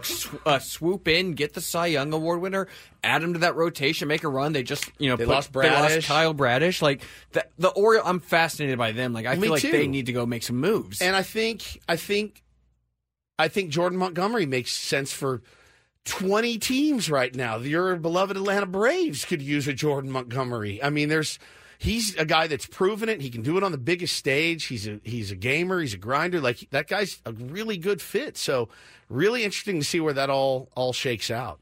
All right, we got one more check of traffic here. Adam, still all right. One last check of traffic, and then we'll wrap things up, get you ready for Annie and Elston here on 97.3 The Fan. All right, we've got a little over 2 hours, 10 minutes to go until our first Padres broadcast of the season. Looking forward to that coming up today. Again, no Manny Machado, but Mike Shildt does expect him to get into a game fairly soon as a designated hitter.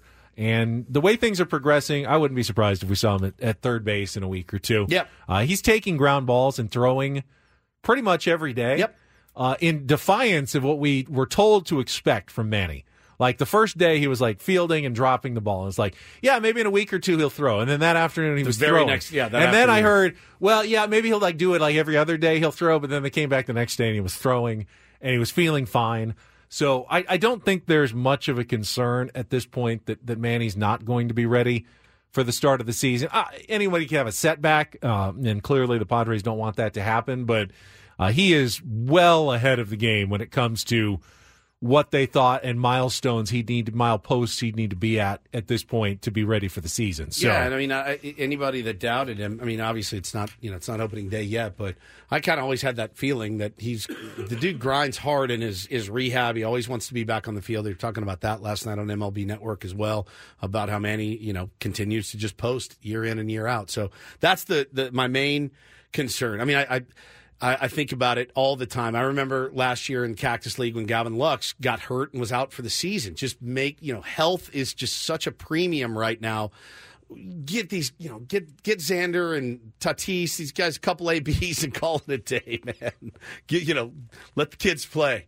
Let the kids play in Cactus League, but it's that anxious, nerve-wracking thing where you just hope everybody gets through the games healthy, both sides. Yeah, but you also have to be getting ready for the season with a little more purpose than usual, given how quickly Korea will arrive. And remember, it's not just the 20th of March. They're getting on a plane on the 13th of March to head over there, and they'll do some more work when they're there, but you got to figure the bulk of your preparation it's got to be done by the 13th of March. That is 3 weeks from, tomorrow?